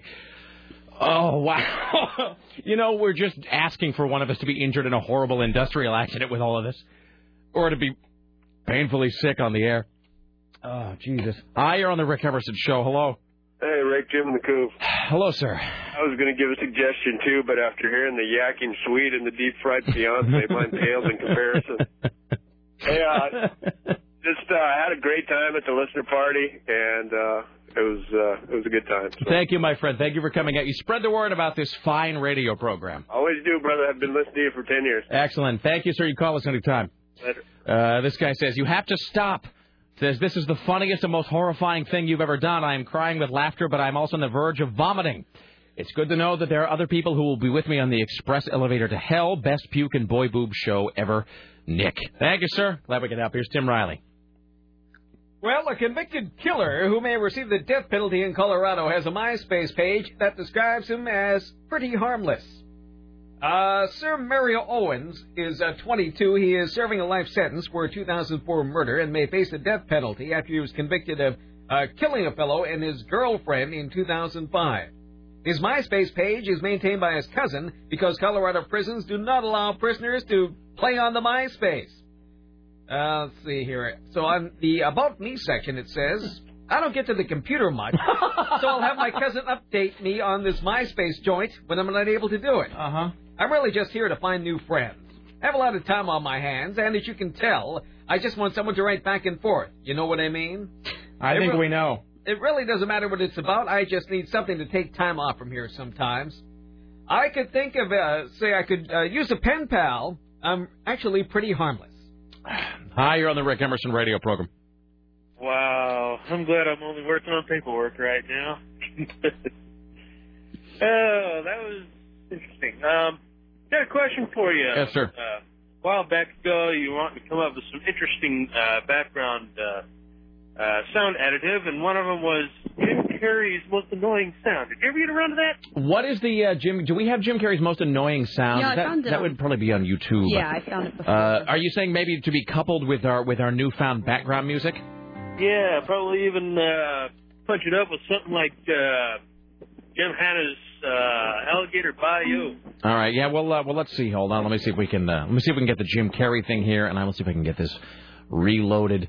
I think we may have reached some sort of like sound collage nirvana with the vomit. Do you have it over there, Sarah? Yeah. All right. But I think we might have peaked with the Really? vomit. Do you want to try it? All right. Hold on. Try it.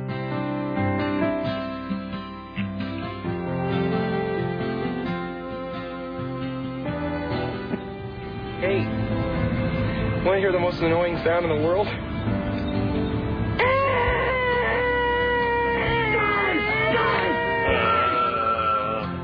Ja, hallo.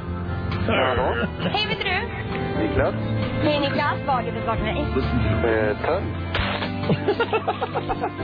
Fantastic.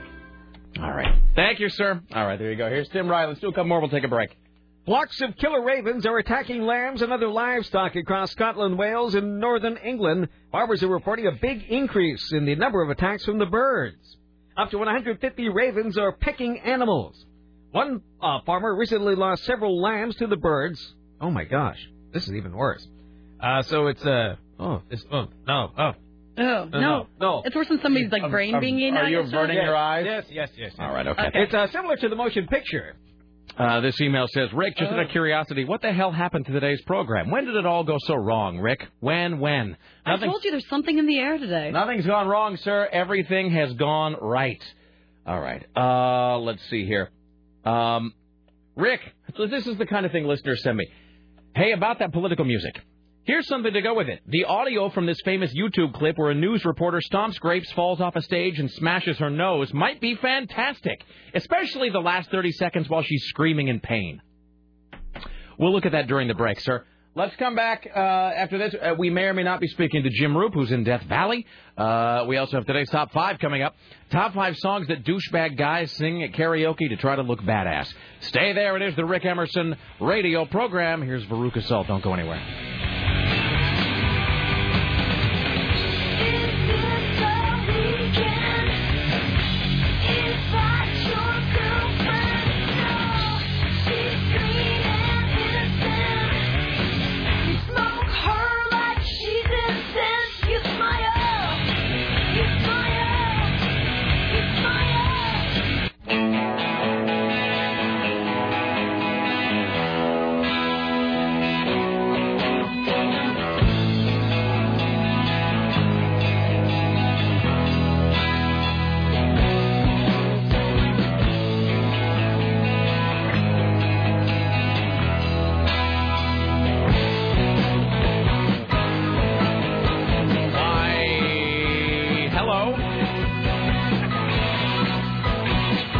Emerson radio program.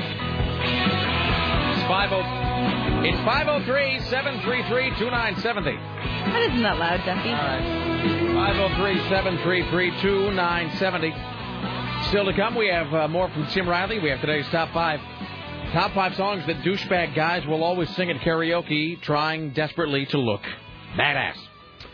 More of your phone calls. Oh, speaking of which, I had to, I guess I should print this Top 5 out. So I only have 5. I don't think we ever came up with a good 6th.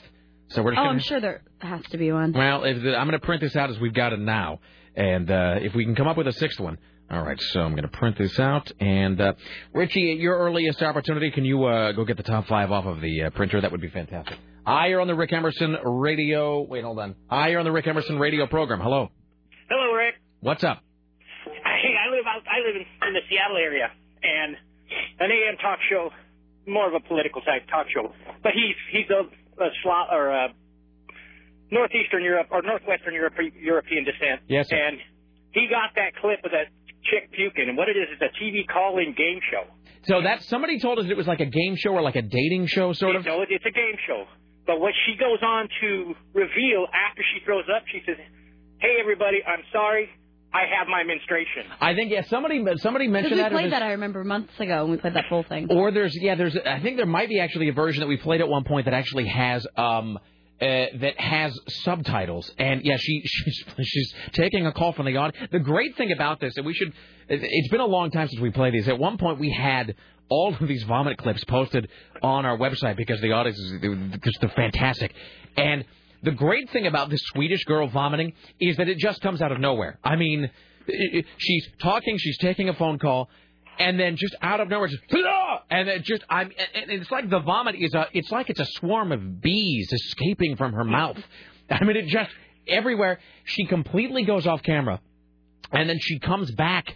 And as you said, she comes back and just like a true professional, just wiping the tiniest bit off the corner of her mouth, which is, "I'm sorry, Hergen, Flurgen, Fliegen, Floggen, I have my menstruation." So you're right. It is really fantastic. So Rick, you got to syndicate, man. I need you up in Seattle. How are you listening now, sir? I work down here 2 days a month. Oh, so you're able to listen to us 2 days a month. Yes. That is very sad. Well, at least one of the days is today because it's genius. Yeah, thank God you were here for the vomiting show, sir. All right, thank you, my friend. Thanks. All right, there you go. Thank you. Because I haven't watched this in a long time. Hallå? Hej, vet du? Niklas? Hej, Niklas. Vad har du för svart med dig? 12.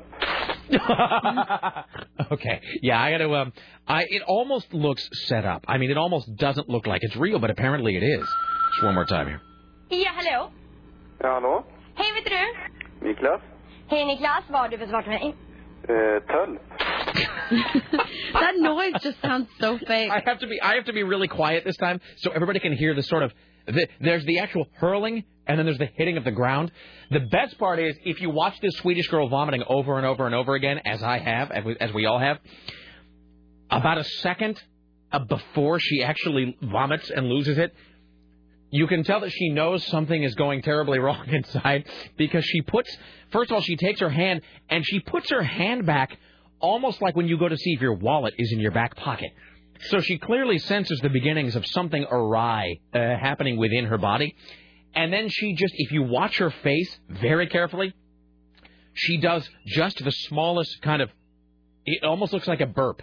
Like if it were not followed by her vomiting instantly, you would think that maybe she was just belching a little. So I'm going to do this, and then I'll put this up on my at rickemerson.com.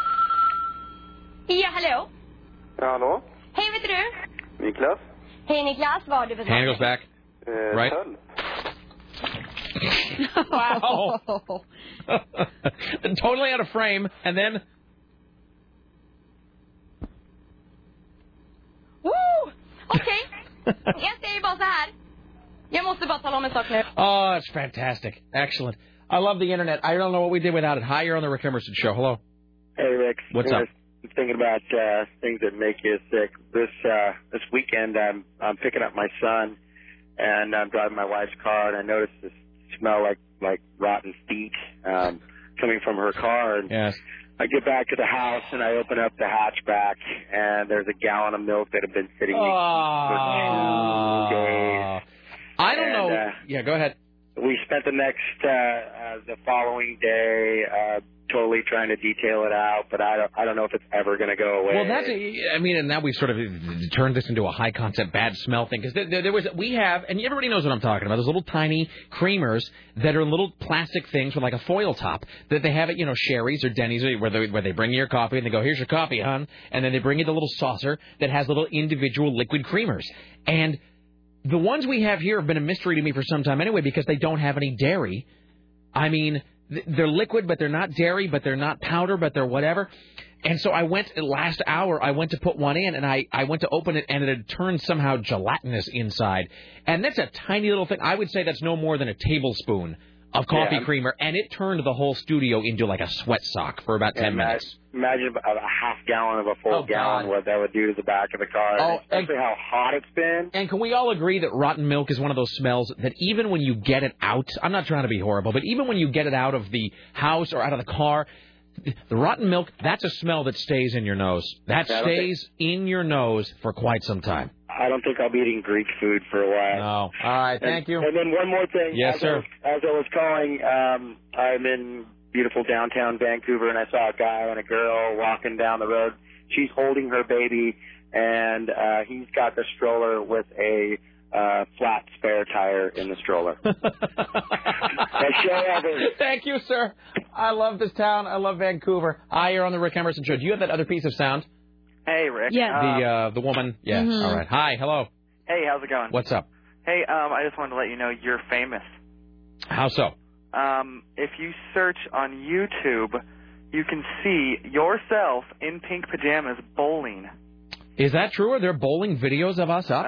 Just one that Richie posted. Richie Bristol, I'm looking at you. Is it the one of Richie bowling with a purse? No.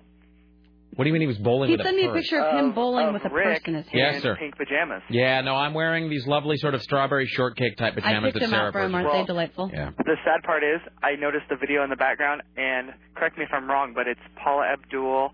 Opposites Attract. Opposites Attract featuring Scat Cat. That's horrible that I knew that. Yeah, Dude, yes, they were it playing is, the sir. worst. It was funny because they were playing music videos the whole time, Yeah. but they were playing completely different music, Well, and then the music videos were playing in the bathroom. They had this weird thing. Well, the music they were playing was a compilation of CBS. It was like stuff from Jammin', stuff from KUFO, stuff from Couple, stuff from K-Hit, stuff from Kink. And then the music videos didn't make any sense at all. And at one point, while I was bowling, I do have this distinct memory of trying to bowl and looking up and being distracted by Paula Abdul dancing with an animated feline. So, all right. Thank you, sir. You're welcome. Thank you, my friend. All right. Seamus sent us this sound. So this will be the last one we try here. Because I think we may have... Am I just should I just play it from the beginning? No, probably not. From about 50. You want to go? Okay. So Seamus sent us this. This is from a Fox News affiliate somewhere. I think we've probably peaked with the vomit sound, but this is a woman in a grape stomping competition. It's coming up pretty quiet over here. And you know the thing where you have like a big bucket full of grapes? But the deal, here's what you have to know about the sound, is that the woman is stomping a bucket full of grapes. On a platform. But it's on a platform about 5 feet off the ground. And when you stomp grapes, they become, liquid and slippery. So at one point, she gives it one stomp too many. She loses her center of gravity, and she tips face forward and slams into the ground after a fall of about 4 feet, hits herself face first into the ground, breaking, I would imagine, several things. And then they, of course, what do they always do? This is already after she was told to stop, too. They're like, stop, and she's like doing a few more kooky steps. They actually told her to, like, stop stomping the grapes. Yeah. And she actually goes faster to try to, like, sort of be funny. Who's laughing now? And so she falls off a platform, hits the ground face first, but then what do? She's screaming in pain on the ground. It is much funnier than I'm making it sound. And then they cut back to the studio, where the anchors are sitting there trying to look unflappable going, well, I think she might actually be hurt. So let's do it once without sound, and then we'll do it once with the piano. And if you win, you get to stay at Chateau Lawn. And what else do you have going on here? Well, if Great Stomping's what you're saying, you can come and spend the day listening to live music, eating international foods, having wine tours and tastings, vineyard tours, seminars, arts and crafts. It's a lot of fun, a whole day. Stop. Oh, stop!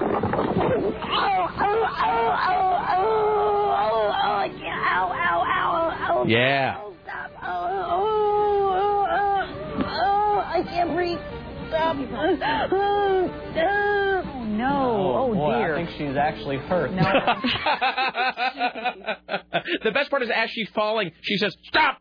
As though... She says stop. She's the one who says stop. And then she all of a sudden starts going, and she starts running a little more in place. And then as she's falling, though, she says, oh, stop, as though she can, like, will herself to no longer fall. Hi, you're on the Rick Emerson Show. Hello. Hi, Rick, Tim, and Sarah. Hello. Hey, I just wanted to thank you guys for a great listener party, and your crew there was very nice to me. I'm the one that brought you the lamp, and they were very, very cool, very attractive young lady in a red dress introduced me to Susan, and they were very nice, and Richie was very cool. Yeah, the lamp, which was made out of parts from a drum kit. And I got your card. Yeah, it's actually at my home, so, yes. Fantastic. Now, I was hoping you'd take it to the studio, but I can't complain. It is a gift. Well, I'm not really sure where it would go at this point, because the studio is a little overcrowded, and strangely enough, for a huge, like, billion-dollar radio station, there aren't, like, a lot of power outlets in here. So we're trying to figure out where it would go. At the moment, though, it is taking up residence in my house. Well, fantastic. I just wanted to say thanks, and everybody who worked that was helping me out was very cool that night, so it was great. And you guys still make me laugh every day. Thank you, sir. All right, have a good one. Fantastic. All right. It's 503-733-2970. So we should take a break here. Let us come back with Tim Riley, and then we'll do the top 5 around the corner. Don't forget, we'll be doing election coverage all night long. With first Kentucky results this afternoon, and then this afternoon Portland results as they come in. So stay there. We return after this. It's the Rick Emerson Radio Program. If you win, you get to stay at Chateau Lawn. And what else do you have going on here? Well, if Great Stomping's what you're saying, you can come and spend the day listening to live music, eating international foods, having wine tours and tastings, vineyard tours, seminars, arts and crafts. It's a lot of fun, a whole day. Stop. Oh, stop.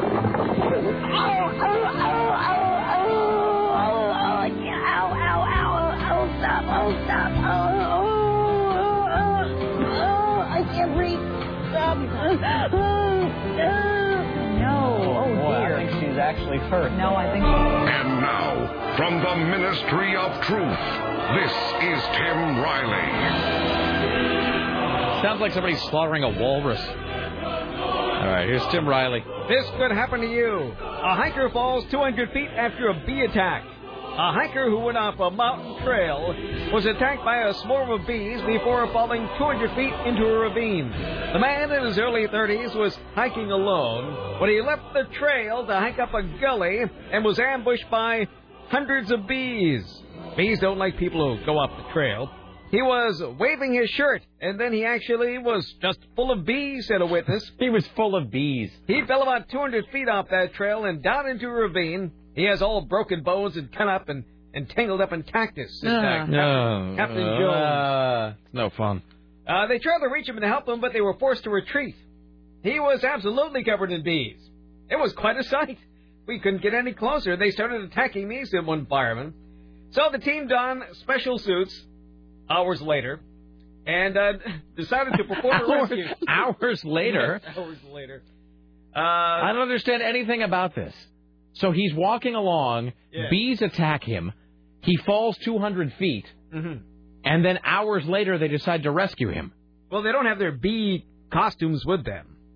A regular fireman does not carry a bee-resistant suit. Wait, so the bees were just sort of hanging out? They were just sort of like... Well, they were off the trail. Oh, I see. Well, okay. And you know what you always say about venturing off the trail? Never go off the trail because no one will come to help you. And the bees don't like it when you do that. No. You wouldn't like them when they're angry. All right. Is he still alive? Well, let's see here. He is, but I guess he's unable to speak at this point. Okay, well, good for him. There are also some mountain lions, wolves, and coyotes there, but nothing like a swarm of bees around. No. This email says, hey, Rick, I know this is really stupid, but today is my husband's birthday, and he really loves your show. Is there any way you could say hi to him on the air or make some joke about him being 24? There's no joke to be made about being 24. His name is Eric. We went to your roast and stayed a really long time because he wanted to meet you. We love the show. Becky. Well, hello, Becky, and happy birthday to Eric. Also, hello to Carol in Tucson, who was actually Carol in Portland for the last couple of days. She came up from Arizona. Is she hanging out with her gentleman caller? I do believe she is. She came up from Arizona for the listener party, and I believe she's actually headed back home today. So happy birthday to Eric, and greetings to Carol, who came up from Arizona for last Thursday's soiree shindig whatnot. Hi, you're on the Rick Emerson Show. Hello. Hi, guys. I wanted to talk about the new Indiana Jones movie. Have you guys seen it yet? Gone to, like, maybe a critic's preview of some kind? No, we ended up not doing that. Aaron and Scott saw it. Aaron and Scott saw the screening. Court and Fatboy saw the screening. I was not able to go, and I know it shows it opens this Thursday night at midnight. Right. Beyond that, I don't really know much about it. I'm trying to stay spoiler-free. Does anyone think it's a bad idea that they made it like I do? Well, I mean, I know that there was people who were, let's say, people that were nervous about the prospect. I don't know that I'd go so far as to say that it was a bad idea. But I know there were some people who were sort of nervous about the fact that they were making a new Indiana Jones film. I think in a bad idea in the terms of, I loved Harrison Ford. He was perfect the first time around, but I think they should have let it, that was his time 20, 25 years ago. I think if they're going to do it, they needed to spend more time recasting it, and they should have thought of a better storyline.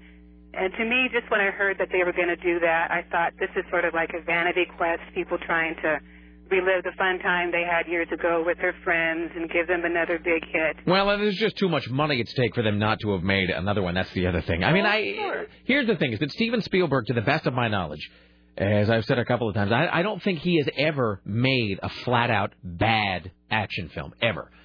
So I think the best case scenario is that it's a great film. I think the worst case scenario is you're still going to get a decent movie because Steven Spielberg, he's not George Lucas. I mean, Lucas has just kicked us in the sack several times. I don't think Spielberg's ever just made a flat-out bad action film, ever. I don't know that he's capable of making a bad movie. No, but I think this probably will go down, really, because it was such a landmark movie. People love this movie, even though it was made years ago, and it's sort of a mythic film, and I think for it to be, possibly, to me it's going to be a disappointment. And so if it is, I think it's just going to be really kind of crushing, I just wish they had spent more time. Yes, he's a good director, and I agree with you. I don't think he's ever made a really awful film, but just a disappointing film when he made something that was so wonderful before. Yeah, well, and the other thing is, thank you. The other thing is, That is Desiree. The other thing about it is that you're also you're weighted down by the expectations of history, too. And Scott just wrote me and said that he will be reviewing it on Friday. Hey, Richie, I just printed out the revised top 5. Can you bring that in? That would be fantastic. I just printed to Becca's Is that when we just printer. thought of the honorable mention? Yeah, Okay. I printed. If you would go pick up the revised top 5 from back by Becca's printer, that would be exceptional. That was Desiree. The thing about the Indiana Jones film is, I'm not saying. I mean, I don't mean to defend or condemn the movie before it comes out, but I will say that. And I've stayed away from Aaron and Scott I haven't talked to them at all about the movie. Have you? Not really. I mean, I sort of saw. I went to Aaron's website. And I saw that they had posted some thoughts about it, and I kind of clicked away and didn't really want to. I didn't want to read. Can you let Tim know that we're going to do the top 5 here in a second? Oh, Thanks. Really? Yeah. Can you let him know that we're about to do the top 5 and that his mic's still on? I'll turn off his mic. Well, I mean, if it's election day, so obviously we could just continue. I know he's kind of busy here. So, what was my point? Oh, but so I mean, it's not just that it's. Expectations because it's Lucas and Spielberg. I mean, it also with every year, the first Indiana Jones film, which is really great. Don't get me wrong. I mean, Raiders of the Lost Ark is a fantastic film. Temple of Doom is good, not as good. And Last Crusade is good, but not as good as the Temple of Doom. So it's tempting to sort of look back on that franchise and view it as being one unbroken string of just fantastic films, which isn't really the case. I mean, each film was not quite as good as the one that preceded it. So, I mean, I think he left. So did he just leave? Yeah. At 2:40? We have 2 things to do. Okay, well, let's take a break here. We'll kind of figure out where we are, and we can always do the top 5 on the other side, actually, with the 2 of us. So we'll be back after this. In any event, so Indiana Jones does open this coming Thursday night, and it'll either be good or not. I mean, I'm as George Lucas would say, it is only a movie, so I'm trying to gauge my expectations accordingly. Back after this, The Rick Emerson Show.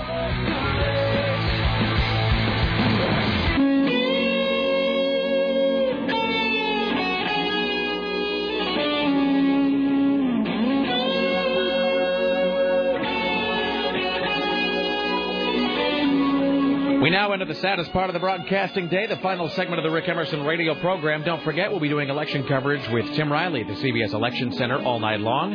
And that will kick off here in 1 hour and 15 minutes when the polls close in Kentucky. Rick, about Indiana Jones being, quote, only a movie. Spielberg claiming it's only a movie is some sort of preemptive excuse for it to not meet expectations. It's like Ryan Reynolds saying Scarlett Johansson is only a girl, and therefore it's okay to knock her up and turn her into a wrinkly, flappy, sagging soccer mom in sweatpants. We all know it's not true. You don't ruin perfection. Speaking of which, you see that story that came out today about Scarlett Johansson's her record album or whatever?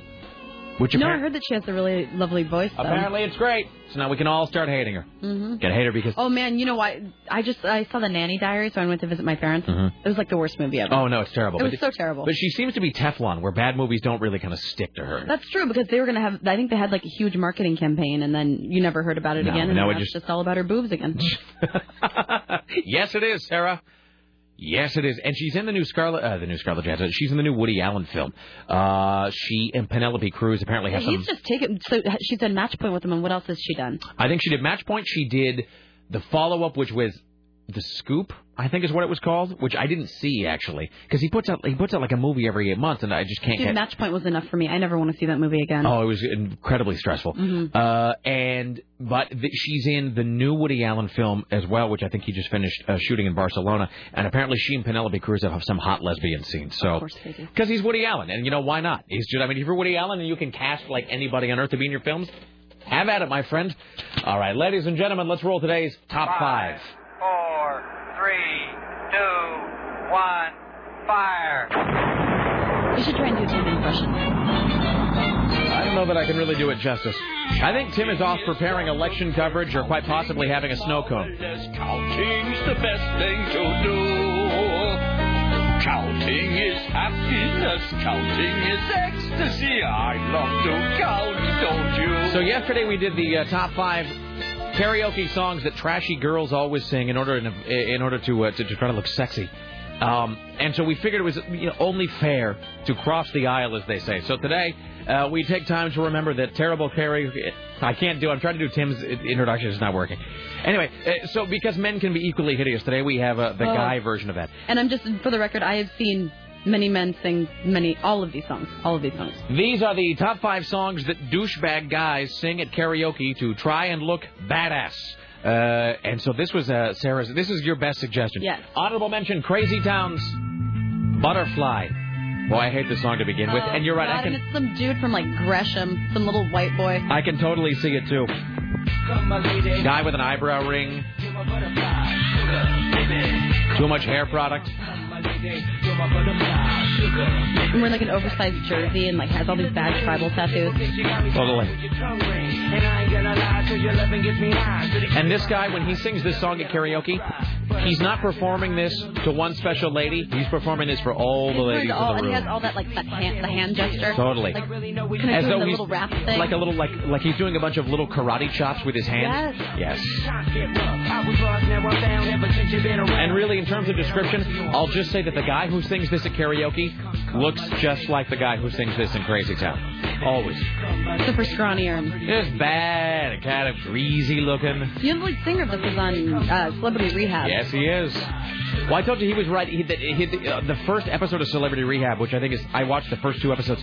He was reciting poetry about being addicted to cocaine. Oh boy! But it was like dark poetry about how he was like, it was the fuel that fed the fire of his genius. But it was also the devil with whom he danced at night or something. It was just like the worst thing you've ever heard. I was living like a wild child, strapped on a short leash, parole to police files. You know, this guy's dad was a record executive. No way. Yeah, this guy's dad was the president of a record company.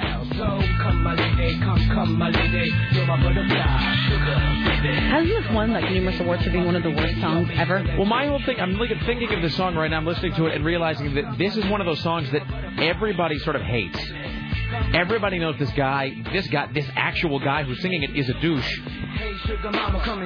And yet, this song is like 7 years old, isn't it? And yet we're kind of still talking about it, and everybody still knows it. I think it's older than that. I think this came out in like when I was in high school, I thought. And so yet we're still everybody still kind of knows who the guy is. I am always fascinated by stars who you are aware of like way after you ought to have forgotten all about them. I think this song is just so bad. Mark McGrath from Sugar Ray is that way. You know, where everybody just sort of knows Sugar Ray, and you really shouldn't still know them at this point, but you kind of do. All right, these are the top 5 songs that some douchebag guy will sing at karaoke, trying to look like a badass. At number 5, The Righteous Brothers. Oh, stop it. This is Chris Paddock's suggestion from KUFO, and he noted that this is always a guy, or quite possibly a group of guys who sing this.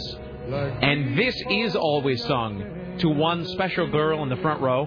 And the girl that they sing this to is always the female friend of the group of guys. Because they're all kind of trying to nail her. And so all the group of guys sing this to the one girl in the group. Think that eventually she'll like put out to at least one of them. He said that he was actually Chris Paddock said he was actually at a party one time for a group of... It was a party at which a group of Air Force officers were present. And and because of Top Gun, they all completely busted this out. And all of them thinking they were the first group of guys to do so.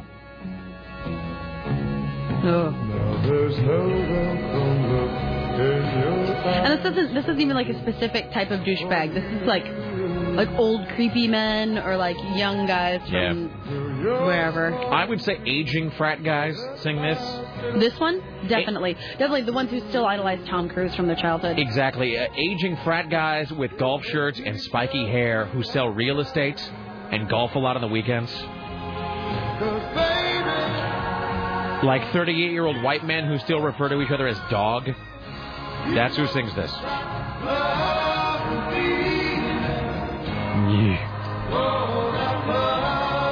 All right, counting down the top 5 songs that douchebag guys sing at karaoke to try to look like badasses. Number 4. I gotta get that. I have to get that to turn off at some point. Garth Brooks, Friends in Low Places. Oh man, because I went to school WSU, of course, and Every Eastern Washington hick boy that, grew up around Pullman would always sing this song. Here's the thing about this song. This song is not sung toward a girl. This song is actually a guy singing. Rodeo. Totally singing to all of his other dude friends. Mm-hmm. This is the male bonding song. I toasted you, said, honey, we may be through, but you'll never hear me complain, 'cause I got... I am really glad looking back that I was able to sort of hear all of Garth Brooks' big hits sort of before they became big hits. Because I really do like these songs, but as time goes on, they just... I don't know, it's like a pristine ship hull just being covered in barnacles over time. I mean, all of these songs sort of just get like so much social baggage going along with them. This is another one, by the way, when I was looking on YouTube this morning to find some audio of this. I had to wade through, I don't know, probably 5 pages of videos of people sitting around with their friends singing this at a party with the video camera on in the corner of the living room, just filming themselves so they can post it on YouTube. Here's the other thing that I saw all over YouTube when I was looking for this was this song laid over a montage of photographs from people with whom, like, the narrator had gone to college. So it was like a bunch of like drunken stills from frat houses kind of put together into some sort of a slideshow. Yeah. All right, we're counting down the top 5 songs that douchebag guys sing at karaoke to try to look badass. Oh, this one. Number 3. This is always the aging dude. Totally. This Still is trying to nail like 21-year-olds. the KGON listener. Oh, I'm just seeing a leather do-rag. Totally. Right as this song was beginning, he's nodding a lot, like because he's about to bring it. He's arching an eyebrow. He's got one eyebrow arched, and he's got the sly grin on his face. At slack moments in the song, like between lyrics, he sort of turns his head and kind of shuts his eyes and sort of rocks back and forth a little bit because he's feeling the groove. Being propelled along in a wave of rock. He really sells that stutter, too. The douchebag who sings this at karaoke. This is a great segment. I'm so glad we did yesterday's top 5 and this top 5. The douchebag who sings this he goes out of his way to really nail that stutter. The stutter, it's of utmost importance to him that he get that part correct. Yours alone.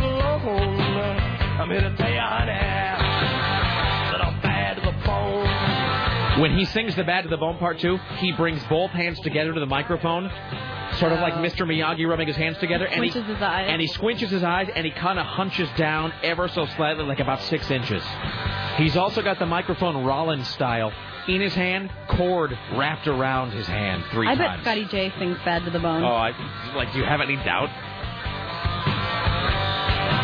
Right here, again, he's got his eyes shut, biting his lower lip while he really feels the solo.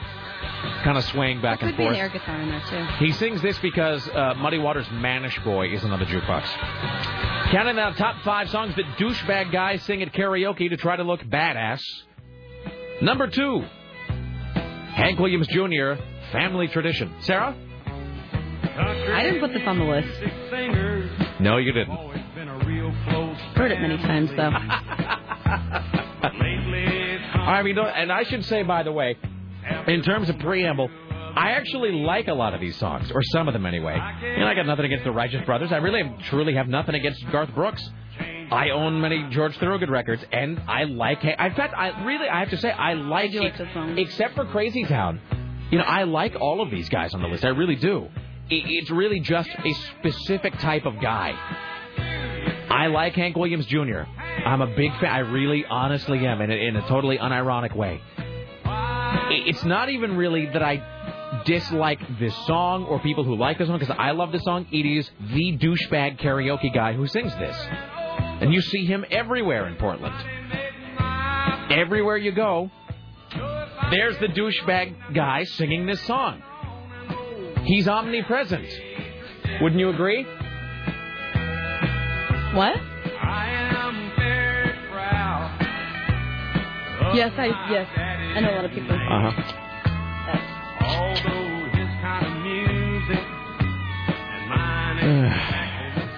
Now, your number one, like, I remember seeing this predominantly a lot more, like, years ago, but I still hear it quite a bit. Number one also came from Chris Paddock. It was his suggestion, and I couldn't really argue with it. By the way, a lot of times, the guy who is singing this also has tickets to the upcoming Hank 3 show at Dante's. Like 9 times out of 10. Because he's been a Hank 3 fan for a long time. He celebrates the Williams family's whole catalog. Top 5 songs that douchebag guys sing at karaoke to try to look badass. Sarah? Cowboy. Look at you. Number 1, Kid Rock, Cowboy. I have nothing against Kid Rock. I have nothing against the song. I really don't. But boy, goddamn, Kid Rock. Here's the thing about Kid Rock. There's only one Kid Rock, and I mean that really in neither good nor bad. It's just true. I have nothing against Kid Rock, but there can only be one of him. Uh-huh. And anybody else trying to do what Kid Rock does just comes off like a douche. No. Real Slim Shady. Really? Is that true? Does that happen? Yeah, you don't know the icky karaoke circuit like I do. No, I don't. There's lots of M&M. Apparently people are complaining the hallway smells like rotten milk. It's amazing so much stink can come out of one of those tiny little creamer containers. Hey, Richie, why don't you bust open some of your durian fruit before you start passing along the complaints about the filth in the hallway, huh? All right. Back after this. Oh, wait, are we done? We're done. I'm so used to going to a break. Are we finished? Yeah, we took that other break early. Oh. Well, all right then. We're ending now. Don't forget, CBS Radio's election coverage happens all night long right here on AM 970 with Tim Riley at the CBS Election Center. So be listening. Join us tomorrow when our guests will include Mr. Skin from MrSkin.com and Lisa Desjardins from PDX International Airport. Rick Emerson Show produced today and every day by the lovely and talented Sarah Stillen for AM 970 Solid State Radio. The newsroom, Tim Riley. And the phones, Richie Bristol. The gatekeepers, Dave Zinn. The web mistress, it's Bridget from upstairs. Check out 970.am for the gallery of photos from Rick Emerson Listener Party 11. CBS Radio Director of Engineering, Brian Jones. And, of course, CBS Radio Portland Marketing Guru, Susan. Don't F with me, Reynolds. Like us next. Mike O'Mara Show at 7. CBS election coverage all night long. See y'all tomorrow at 11 o'clock. I'm Huge. Thanks for listening. Don't let the best credit out. Watch over snakes. Bye.